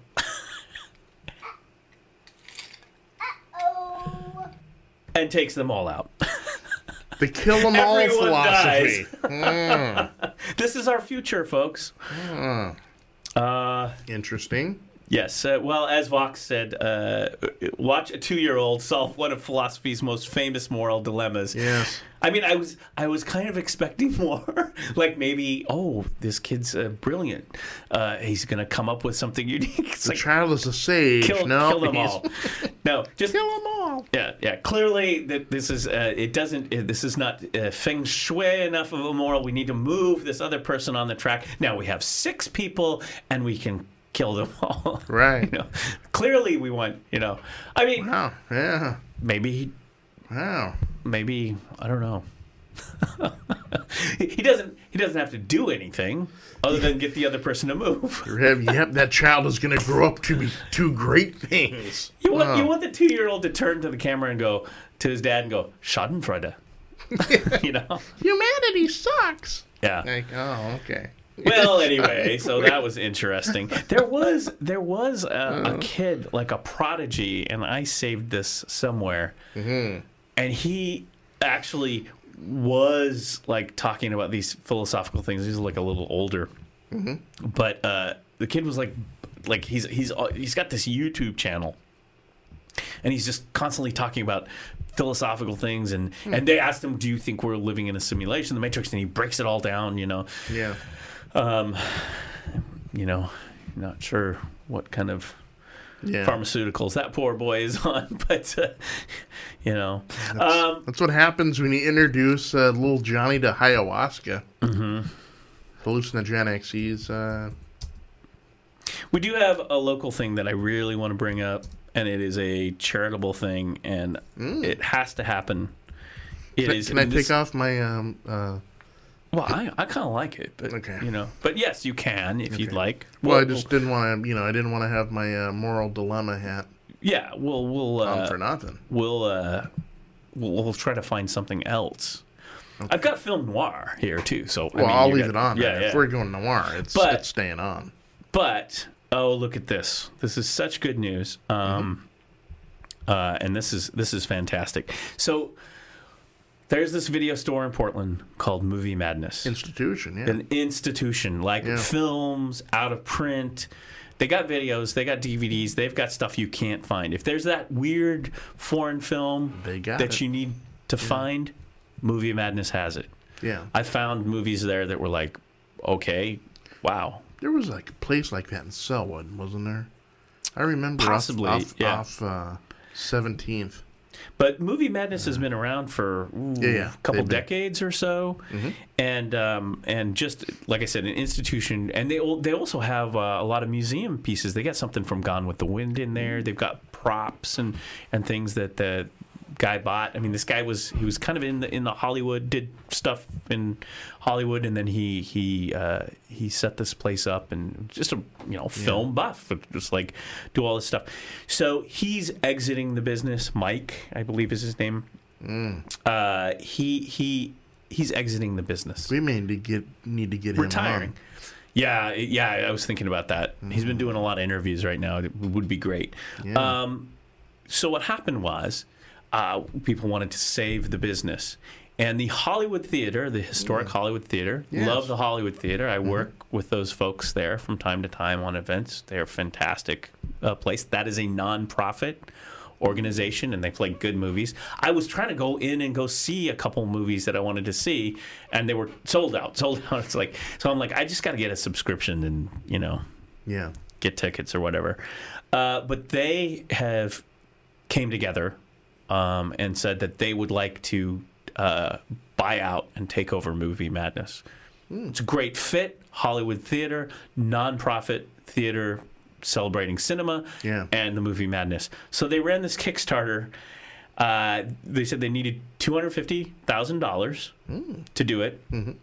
And I'm just looking at the update, and we would have talked about this. We would have said something. Yeah. Had we been here actually doing this show, which we weren't, but the update of the Kickstarter, still you should donate. But update, we reached our goal in just 9 days. Wow. So it's time to move the goalpost. Let's raise $350,000, and we'll build a screening room. Ooh. Wow. So they had $250 pledged on Kickstarter. They have $262,510.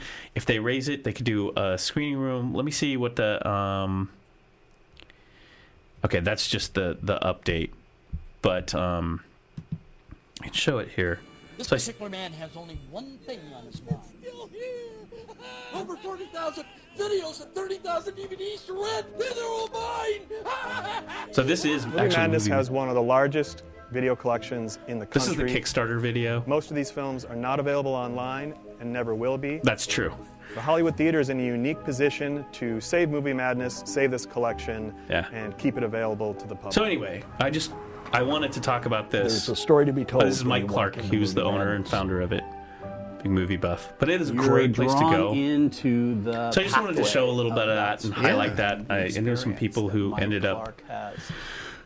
It hit my Facebook in the middle of me doing all this stuff, and I was like, oh, and I think I shared it out, and I was like, hey, Movie Madness, this is great. Some people are doing this Kickstarter. It made Hollywood theater. It made complete sense. I know, like I said, I know the people over there, and they're that whole nonprofit. They're just dedicated to movies, and they've renovated the theater. They've taken the money that they get in the nonprofit to keep upgrading the theater and making things nice, and they're nice people to work with too. I have to tell you.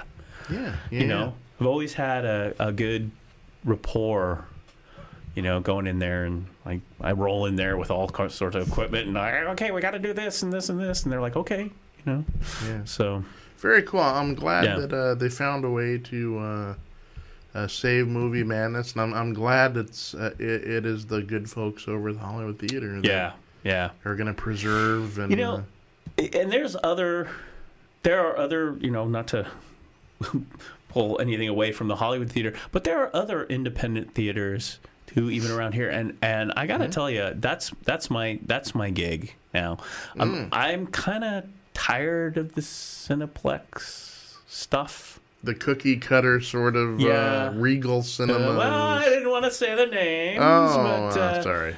You know, first of all, movies today aren't so good. But for example, another example. Here's I found this one, and this one I'm really super interested in. Another great indie theater in Northwest Portland, Cinema 21. Yes. Well, guess what Cinema 21's doing? Okay. Well, you'll have to guess, because where is that? I love it. I love it when I share it, and then it's like, where was all the info in the link? Well, I can tell you. Culled together from an astounding Warner archive. Okay. Warner Brothers. 18 essential film noir classics span the year 1937 to 1965. Series is essentially an encyclopedia soiree of the film noir style. And I was trying to find... there was a list here, Cinema 21. It starts this weekend, Friday, and goes through next week. Robert Mitchum. There's a Bobby Mitchum. handful of Robert Mitchum films. Film noir. Big Sleep is going to be in there. I think that's one of the last. Big Sleep. Big. I wish I could find the list. Maltese Falcon. Maltese Falcon is not in that. I think it might just be a Warner Brothers. With the Killers? Sounds like. Well, Jason, if I could pull it up and find the list. Here's the details. Thank you, Doc. Yes. You know, it just doesn't work the way it's supposed to. It's like it's supposed to be at your fingertips, but you still have to click. I mean, we got people out there listening, talking. You should have asked you know who. She probably could have worked that. I don't think so. Let's run it down. Okay. Ready? Okay. I'll run it down. We'll get you. You got your film. You got your hat on. Yes. See, we even got the fedora over here. There you go. We're going full noir now. Yeah. Friday, October 27th. That's this Friday. Murder My Sweet, 1944. Ooh. Stranger on the Third Floor, 1940. Yeah. Crossfire, 1947. Yes. Saturday, October 28th. When Strangers Marry, 1944. I don't know. That was Out of the Past, 1947, and On Dangerous Ground, 1951. Sunday. Proto-Noir Matinee, Marked Woman, Black Legion, The Locket, and Angel Face from 1953. Angel Face, yes. And then Monday on the 30th is The Letter and Possessed, 1940 and 1947. And Tuesday, this one probably saw it, is The Big Sleep, 1946, and The Big Shot, 1942. And then Wednesday is The Underworld Story and The Phoenix City Story from 1950. I always love it when it's like the they're digging deep from the headlines, The Portland City Story, starring Max Blank as a kingpin. Yeah, and then Thursday they're digging deep. I thought for sure there's going to be like big. So they're going just from one studio then. I think it said Warner Archives. So Thursday is Brainstorm from 1965 and Beyond a Reasonable Doubt 1956. So right. So that's cool. That's happening at Cinema 21. I mean, I don't know. I got to tell you, Jason. I mean, in these days of CGI and all this stuff, noir's kind of refreshing. Man, it's like a blanket. Oh, can I just watch something with shadows and black and white that have like all these tropes and just like and drama, and the drama always in the music, you know, the you know. Oh yeah. I mean, the Maltese Falcon is one of my favorite top films of all time. Let's see here. If we're going noir, I mean, Sidney Greenstreet. Come on, Peter Lorre. Asphalt Jungle. Asphalt Jungle. Yes, that's a good one. Peter Lorre. I mean, heck, even I mean, it's exotic, but it does have that noir feel. Casablanca. Oh yes, very much so. Yeah, but there's so many of these other movies that like maybe you didn't catch or whatever. Yeah, and it's like The Killers. Is there like a film? Is there like a film noir site? Or I know there's like keep getting an ad for a site of classic movies that you can sign up for, but you know, like or like a channel, like the Noir channel. I mean, because that would be the one where you're like, no, just. I know Turner Classic Movies has a lot. They do a lot of that. They do a lot of noir. Yeah. Robert Osborne was pretty famous. The late Robert Osborne passed away, I think, earlier this year. Yeah. When we had mentioned that. Yeah. About a year ago, and he was a big proponent and a big advocate of you know, the noir sort of renaissance, so to speak, of that. So I know, and the one movie that I've read the reviews and I've been interested to go see. You know, I still haven't seen that new Alien movie yet. That's how Covenant or something like that. That's how interested I've been. Yeah. Saw the previews, read the reviews. I was like, I guess I'll catch this sometime. Yeah. And then when I'm in the mood, you know, frankly, I don't know. The reviews weren't so helpful. Which it was kind of like, how much more do you do with this alien, right? It's popping out of your chest, you know. It's right. Anyway, I mean, they were going with a whole new thread, and I'll watch it, but I've already read the reviews, and I was like, I don't think I'll like it. It's not, and nothing's going to come close to those first two. Yeah, see, that's the first two movies. That's why a lot of the franchise ones I won't watch anymore. Yeah. Because I always compare them to the standard bearers. Right. And I don't want to be let down. See, that's why I'll be honest with you. That's why I'm scared as hell to watch Star Trek Discovery. Yeah. Because to me, it always goes. You know, I think of the classics, of course, the original Star Trek. Then you have Next Generation, Deep Space Nine, the stuff that you think of when you think of the Star Trek franchise. And then because I've heard mixed messages about Discovery, and I'm like, I don't know if I want to see it because then it's going to sour me even more to see where this is going. You know, so I don't know. So I've been watching Star Trek Discovery. Okay, and you have to pay. Yeah, a subscription to CBS to do it. Yes. Which, by the way, let me. There's a lot of negatives I can put out here. Number one negative I want to say is this: if you're paying for the streaming, don't make it look like crap. It really doesn't look good. It really. I'm like looking at this thing, going, this stream is bad, and I'm watching it on the computer on the Mac. You know, I'm like. It's not like I'm watching it on my phone or whatever. Yeah. It's like, you know, Netflix looks great. YouTube looks great on this. And then it's like, I'm paying CBS? I mean, I stopped it at one point during a special effect, and it was all just like blocked out and everything. I'm like, guys. You can do better than this. So that's number one. So there's an issue there. I have really been having a hard time with the Star Trek Discovery. Yeah. They had the free premiere, and then the second part of it that you had to go pay to Suckered see. you in, buddy. And it was like the pre-story to the show, and then it was like, and it had like Michelle Yeoh in it, which was like, hey, Michelle Yeoh, that's great. Yeah, Star Trek. Yeah. And it was like, but she's not really a star of the show. You know, she's not really in it. And there were problems with that. I have to tell you, the opening, the prequel episode that they tried to get you in on, and they did a whole bunch of like lens flare and stuff, which they seem to stop. Then they stopped later doing it, which I was like, thank you. So at first it looked like those movies with all the lens flare, and then they stopped doing it. And I was like, okay, thanks for stop doing that. Good choices, because we don't need lens flare every 5 seconds. But it was kind of like, I felt ripped off because it was like this prequel. Yeah. Like on Deep Space Nine or whatever, that would have been at best an hour opening episode of the show. Like the Deep Space Nine opening, I thought was one of the stronger beginnings of any Star Trek. I mean, that really set up what was going on, and it opened in such a, like, the first 5 minutes were some of the coolest and scariest and saddest 5 minutes of a Star Trek show ever was the opening of Deep Space Nine. You really knew what this guy's deal was after 5 minutes. It was like, a lot deeper than just what you would expect, you know. And that's what they're trying to do with Discovery. I get it, but they could have compacted it a lot more. And so here's what's happening now.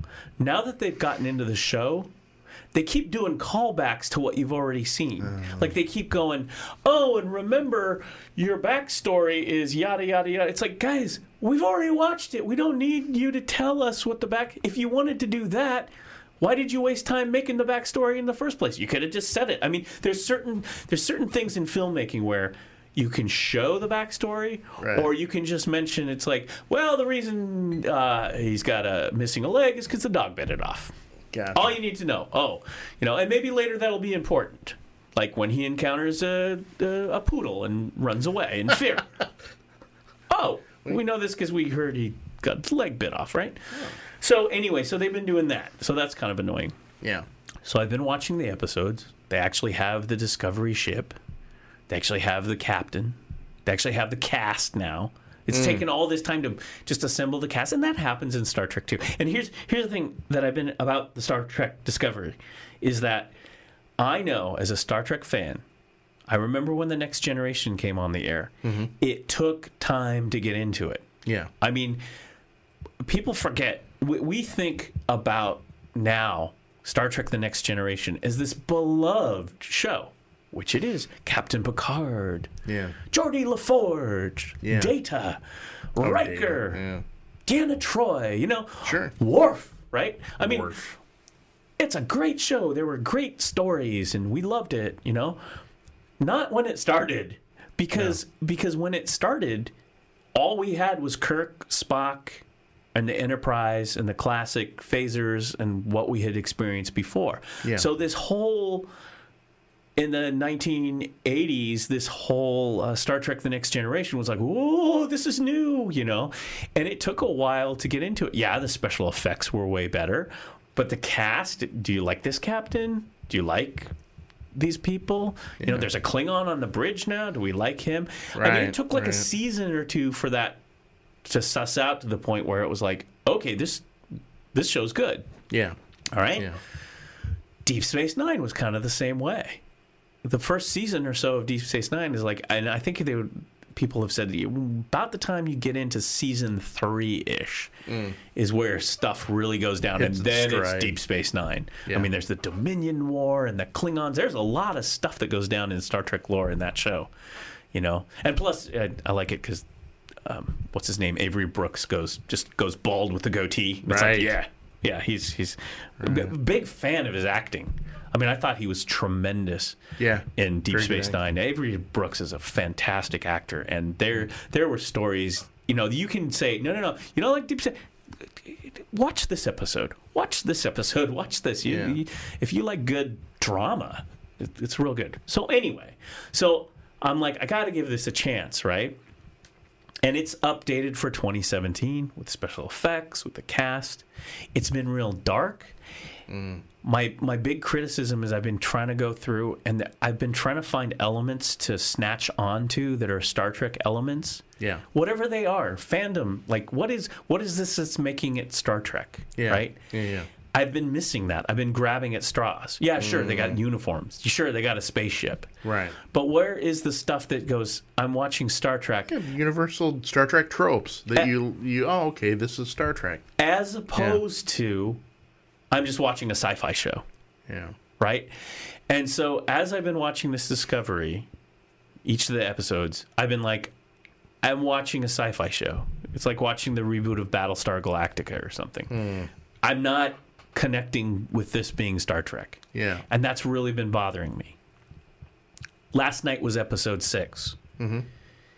It is the first episode that I have finally connected a Star Trek to, where it's now this long. I actually was like, okay, I kind of do like this episode now. Yeah. And the cast is making sense with this story that you're presenting me in this episode. And I believe it's episode 6. We're into 6. A couple of the episodes, 4 or 5, we were getting close, but still no cigar. But this, I'm happy to say, because I was ready on Monday to get on my Facebook. Yeah, pull the plug. The patient's got, Yeah. I mean, it got like last week. It was like, oh, what's on Sunday? The new Star Trek and Curb Your Enthusiasm. Yeah. Can't wait to see the next Curb Your Enthusiasm. Right. Like when you used to go and watch a Star Trek and get into a Star Trek, it's like you couldn't wait for the next episode. It's like Star Trek's on. Click, click, click. We got to watch. And now you're online. That's right. That has not been happening with me.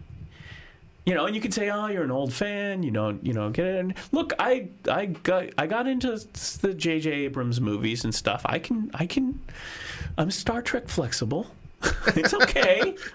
Star Trek flexible. Yeah. There you go. But it's like the new Star Wars stuff, right?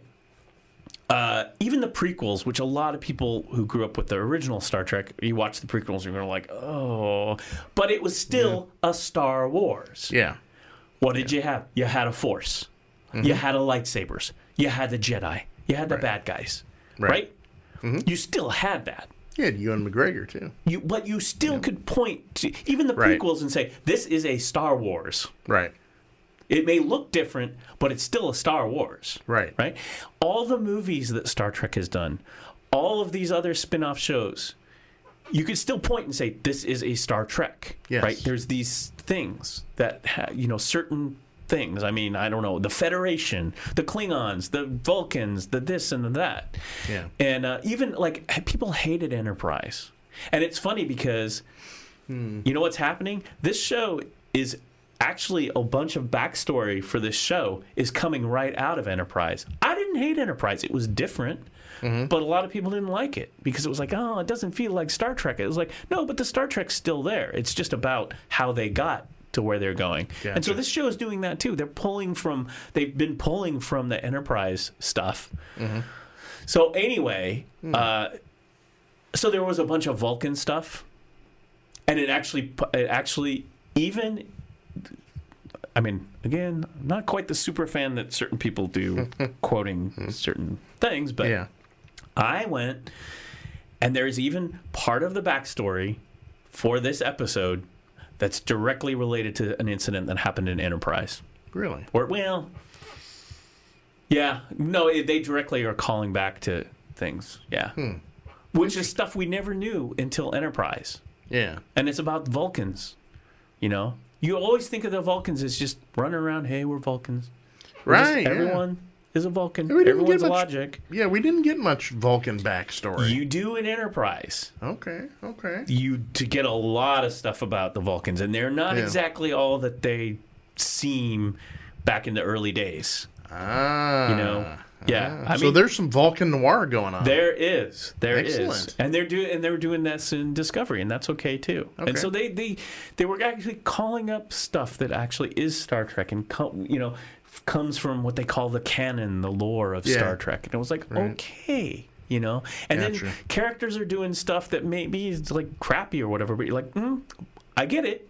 I know why they're doing this, So it was kind of, and it's got they're also, because it's earlier, because everything's action packed and violent these days. Like the big criticism of The Next Generation back in the day was that it was an hour of talking, right? Picard. And he was the verbal assassin. Yeah.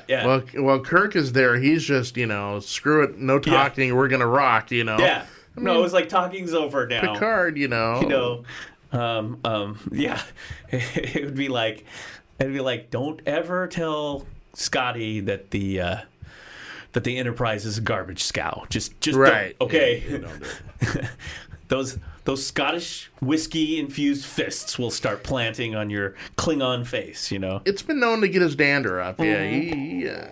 Yeah, Scotty's pretty touchy. But yeah, I mean, Star Trek has that, out of the six, that rough and tumble. Yeah. It was a Western kind of in space, right? And at some point there'd be a shootout or a punch out in a bar or whatever. And so, that back in the 60s, they were kind of riffing off that. And Kirk was the prototypical man of action. Yeah, absolutely. Now, people think of him like that, but if you actually watch a lot of the Star Treks, he talks a lot. Sure. He has those famous Kirk, William Shatner soliloquies. Right. When we came up, but it was action packed, and the criticism of The Next Generation was that there's action, but Picard's talking for 5 minutes here in his British overthinking accent, Yeah. Well, that's what you get when it's Shakespearean actor, though. It met its stride. Yeah. And so I think now, with the movies and the revival and the Discovery, it's the same thing. They want to get back to that the action-packed, So in these last episodes, we've had the captain of the Discovery. He's already been in fistfights with the Klingons and shootouts and whatnot, like the old Star Trek. Yeah. That's okay. I mean, it's kind of a throwback. So, anyway, my review this week is finally I felt something connected. That this is now a Star Trek, and I'm hoping that I'll feel that way for the next episodes. Gotcha. So, there you go. So, and I almost feel just like a Star Trek. It's like, I don't know if you need. I'm not even sure. I'm not even sure you have to watch all the previous stuff. You just got to kind of watch a thing. There was this side story about their ship and the science thing on it, and there's going to be something about that pops up later. Yeah. But it was kind of just, as George Bush would say, paraphrase in a PG way, that was some weird crap. I mean, really. And it was kind of like... Or like a kid from South Park. Yeah, that's effed up right there. Yeah, no, it was kind of like... It was like... And again, it was like, this isn't feeling... Star Trek has the science, but then it... I don't know. It just... It kind of didn't work for me. Gotcha. But I know... I already sense I know where they're going with it, and it's going to be a plot point. They've already asked. People have looked at this and seen how dark it is, and it's a war. It's about the Klingon... It's about them actually having a war with the Klingons that actually was in the backstory of Star Trek. Yeah. Before the neutral zone. Before that's what came... Star Trek's version of the DMZ. Well, yeah, when we meet Kirk and Spock in the 1960s, in the first Star Trek, there's a Romulan neutral zone and there's a Klingon neutral zone, and you are led to believe that there was a war and then there was a DMZ, and then the Federation is trying to do their thing and the Klingons are trying to push their thing, and every once in a while they'll land on a planet, maybe with dilithium crystals, and meet up, and things don't go well because it's like a Cold War thing, and since the show was begun in the Cold War, there's a lot about that. Right, sure. And then the very last movie of the original Star Trek, they make the final piece. That's what the whole undiscovered country is about. Right. Is the final piece between the Klingons and, Welcome to the Star Trek podcast. That's right. I'm Doc Nerd. Actually, in episode 6 of the original series, when Kirk had the phaser, he was using the Christopher Pike phaser and not the actual... No, I know, it's so bad. We should... I watch fandom podcasts. I actually watch I watch these guys called Trek Yards. Okay. And they review the Discovery, and they're also doing the Orville too. Nice. And it's just two guys like us going through the episode, chatting what they liked. A lot of their focus in their YouTube is about the reason it's called Trek Yards is they also do. And I don't watch so much of those, but they talk about different ships and stuff and designs, and you know these guys are like real Trek. I mean, they belong to like Starfleet organizations, and they have rank and all that. You know, it's those kind of people, right? That would go to a con. I don't do that. I find it fascinating, but I find it fascinating when people go to that extreme, right? Like when we went to Comic-Con. Yes. You know, we met people like that, the Star Wars people. The very devoted. And then the Star Trek people who were next to the Star Wars people. And I happened to, on this video, because it pops up in suggestions when I watch Star Trek, is your interviews with those people. Oh, And what does Jason do? What do you think Jason would do at a Comic-Con when he's interviewing people? Star Trek person here, Star Wars person here. What do you think Jason wants to do? Start a fight. Well, you're right. That's you. It all goes back to West Side Story. You got the, That's exactly what you did. Like in the interview. You literally tried to start this skirmish between the Star Trek people and the Star Wars people. You know. We can't take you anywhere, man. You know, stuff happens. Is this what how your family describes you, Jason? Is that we can't take him anywhere? Yes. Yeah, pretty much. Yes. Those are funny videos. We should. Before we get out of here, I got a show for you to check out. Okay. There are 4 or 5 episodes in. It's on it's an HBO, brand new HBO series. Oh no, really? You're gonna love this. It's called The Deuce. The Deuce. The Deuce. It stars James Franco, Maggie Gyllenhaal. Oh yeah, David Krumholtz. It talk about noir.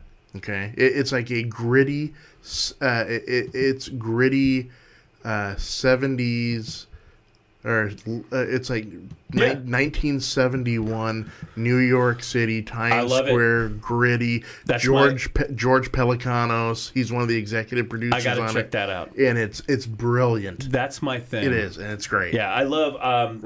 In addition to the film noir, I like those cop New York City gritty cop movies from the early to mid 70s. I mean, there was all the French Connection stuff, the 7 Ups. Popeye Doyle, also the Black, the Shaft, and all those flicks. And then you had to TV was like Starsky and Hutch and all that. I love that whole Hill Street Blues, gritty New York, cop shows. This is gritty New York. Nice.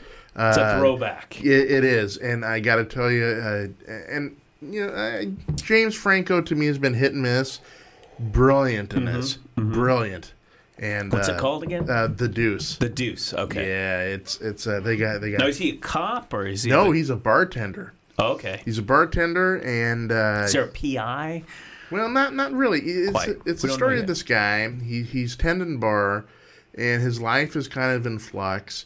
So because of the laws during that time in New York City about decency and other stuff, there was a time where New York City, they threw all of that stuff out, and it was almost the Wild West down in the streets of New York. Actually famous. Mob comes in because they know that there's money to be made, and you got the pimps, it's the pawn shops. It was the porn shop that it's basically what Giuliani ended up cleaning up in the 80s. That's right. And famously, there's actually been some documentary about the movie Deep Throat. Yep, a porn film. Yep, Linda Lovelace. And the reason, you may be like, no. But the subtext of that film, porn movie, is how it changed decency laws and free speech laws. Yeah. I mean, we're talking like Supreme Court level free speech. They deal with some of that. And this is also, if you think of Lenny Bruce. Yes. Doing his stand-up in the 60s. He got arrested for indecency. A couple times. Yeah. Jim Morrison, famously, got arrested indecency on stage. Cops would sit there and wait. Yep. For someone to just maybe pop off the F-bomb or something into, this is pre, Richard Pryor and people like that. This was like the moral... Comedy was cops. dangerous back then. But, what would happen... Yeah. I know a little bit about this too with the like jazz musicians. There's this thing called the cabaret license that you had, and I don't know if this show will talk about it, but that is your license to perform in New York. Yeah. I don't know if it applies now or whatever, but back in the day, you didn't perform, and if you did something wrong, if you had drug problems or if you're indecency, they'd pull your license, and then you couldn't get a job. Yeah, and that's how they kind of exerted the pressure on Right. So just watch The Deuce. Very cool show. Sounds like right up my alley, an interesting historical context and as well. You get the feels. I love shows that give you great feel of it. Yes. It isn't guys just reciting their lines or whatever. Right. I mean, the visuals, you are hip deep in the streets of Times Square in 1971, and it's just fantastic, man. But I'm a huge fan of Pelicanos, right? Because he's that early 70s noirish, real nitty gritty, dirty, and he brings it off. Yeah, it's brilliant. Gyllenhaal too, Maggie Gyllenhaal. Yeah, I thought she was all right because I'm not a big fan of her brother, but no, she's great. She's fabulous in it, and I got hooked. I hooked my wife on it. It's a great show. Wow! So I can't recommend it enough. And it's just started. It's just started. All right, we're about four or five episodes in now. I know, and it's brilliant. I was like, wow. I do try to limit my TV watching. Yeah. Like I don't. This is the problem. Why I'm like not Game of Thrones and all this stuff. It's like hey. Don't have time for this, Right. But that does sound up my alley. Oh, you would dig it. It's really good. It's good. Yeah. And I was gonna say too, I still have on my list, and it was supposed to happen a few weeks ago, but got busy to see that new Blade Runner movie, which is still out here playing. 2049. It's getting. I've read some negative reviews, but mostly I've read good things. And the negative stuff was it moves too slow. And me, Mr. Curmudgeon guy, I'm like, half the movies that come out of Hollywood are like, what is all this lens flare and action, stop, action. And it's like, come on, guys, give me something. No, really, Blade Runner, take your time. It's cool. Oh, speaking of which, we haven't. You got a little that. Yes. We missed your birthday even the last time we were here. Right, yeah. It was your birthday, and like that was a best kept secret. I didn't even know. Yeah. Because I hadn't even checked Facebook. But there's your... I'm allergic to mornings. There's your new coffee mug. Turns out it's true. You know what? I saw that at the store. I said, we need this on the show for Jason. Right? It's perfect. Yeah. Anyway, we're glad to be back. Excellent, yes. So we'll be back Wednesday. Yep, I got a great. This is a theme. This Turning Left is instead of just topical. What happened in the news. I dig deep on like a theme, a trope, and I know Sir Richard has something kind of along that lines too. That's just a little different, and so I actually think it's going to pull off well. I think it's going to be pretty good. All right, and then of course Friday we're back. We'll be back on Friday. We will, and then I'm cooking up something special for next Monday, because it's going to be the Halloween sort of thing. So I know. See, I'm not. I'm already thinking I'm cooking. Yeah, Again, I've been so inundated. It's like Halloween. We've got special things to show on Halloween as well. We got stuff crack-a-lacking. Hey, every year the Monster Mash. Oh, it's right. It's coming. I now really right now. I wish it was next Monday. Right now. Well, maybe we'll do a preview on Friday. Oh, maybe just a little, because you got to whet the appetite. But you know what happened in the last year? It was remixed and remastered for 2017. The Gold Criterion Collection, taken from the original tapes. No, it really is. Yeah. Like taken from the original tapes and the original director's cut, audio master. Excellent. Remastered, recut in HD digital from the original tapes. Fantastic. Yes, so there's like a nice new pristine digital copy of the Monster Mash. This is going to be good. Wrap. So stick with us, folks. This is going to be good. Stay tuned. Yeah. All right, everybody, have a good week. Take care. Good luck. Fingers crossed. Make it to Halloween, and Halloween will be good. And we'll see you on Wednesday, and we'll see you on Friday.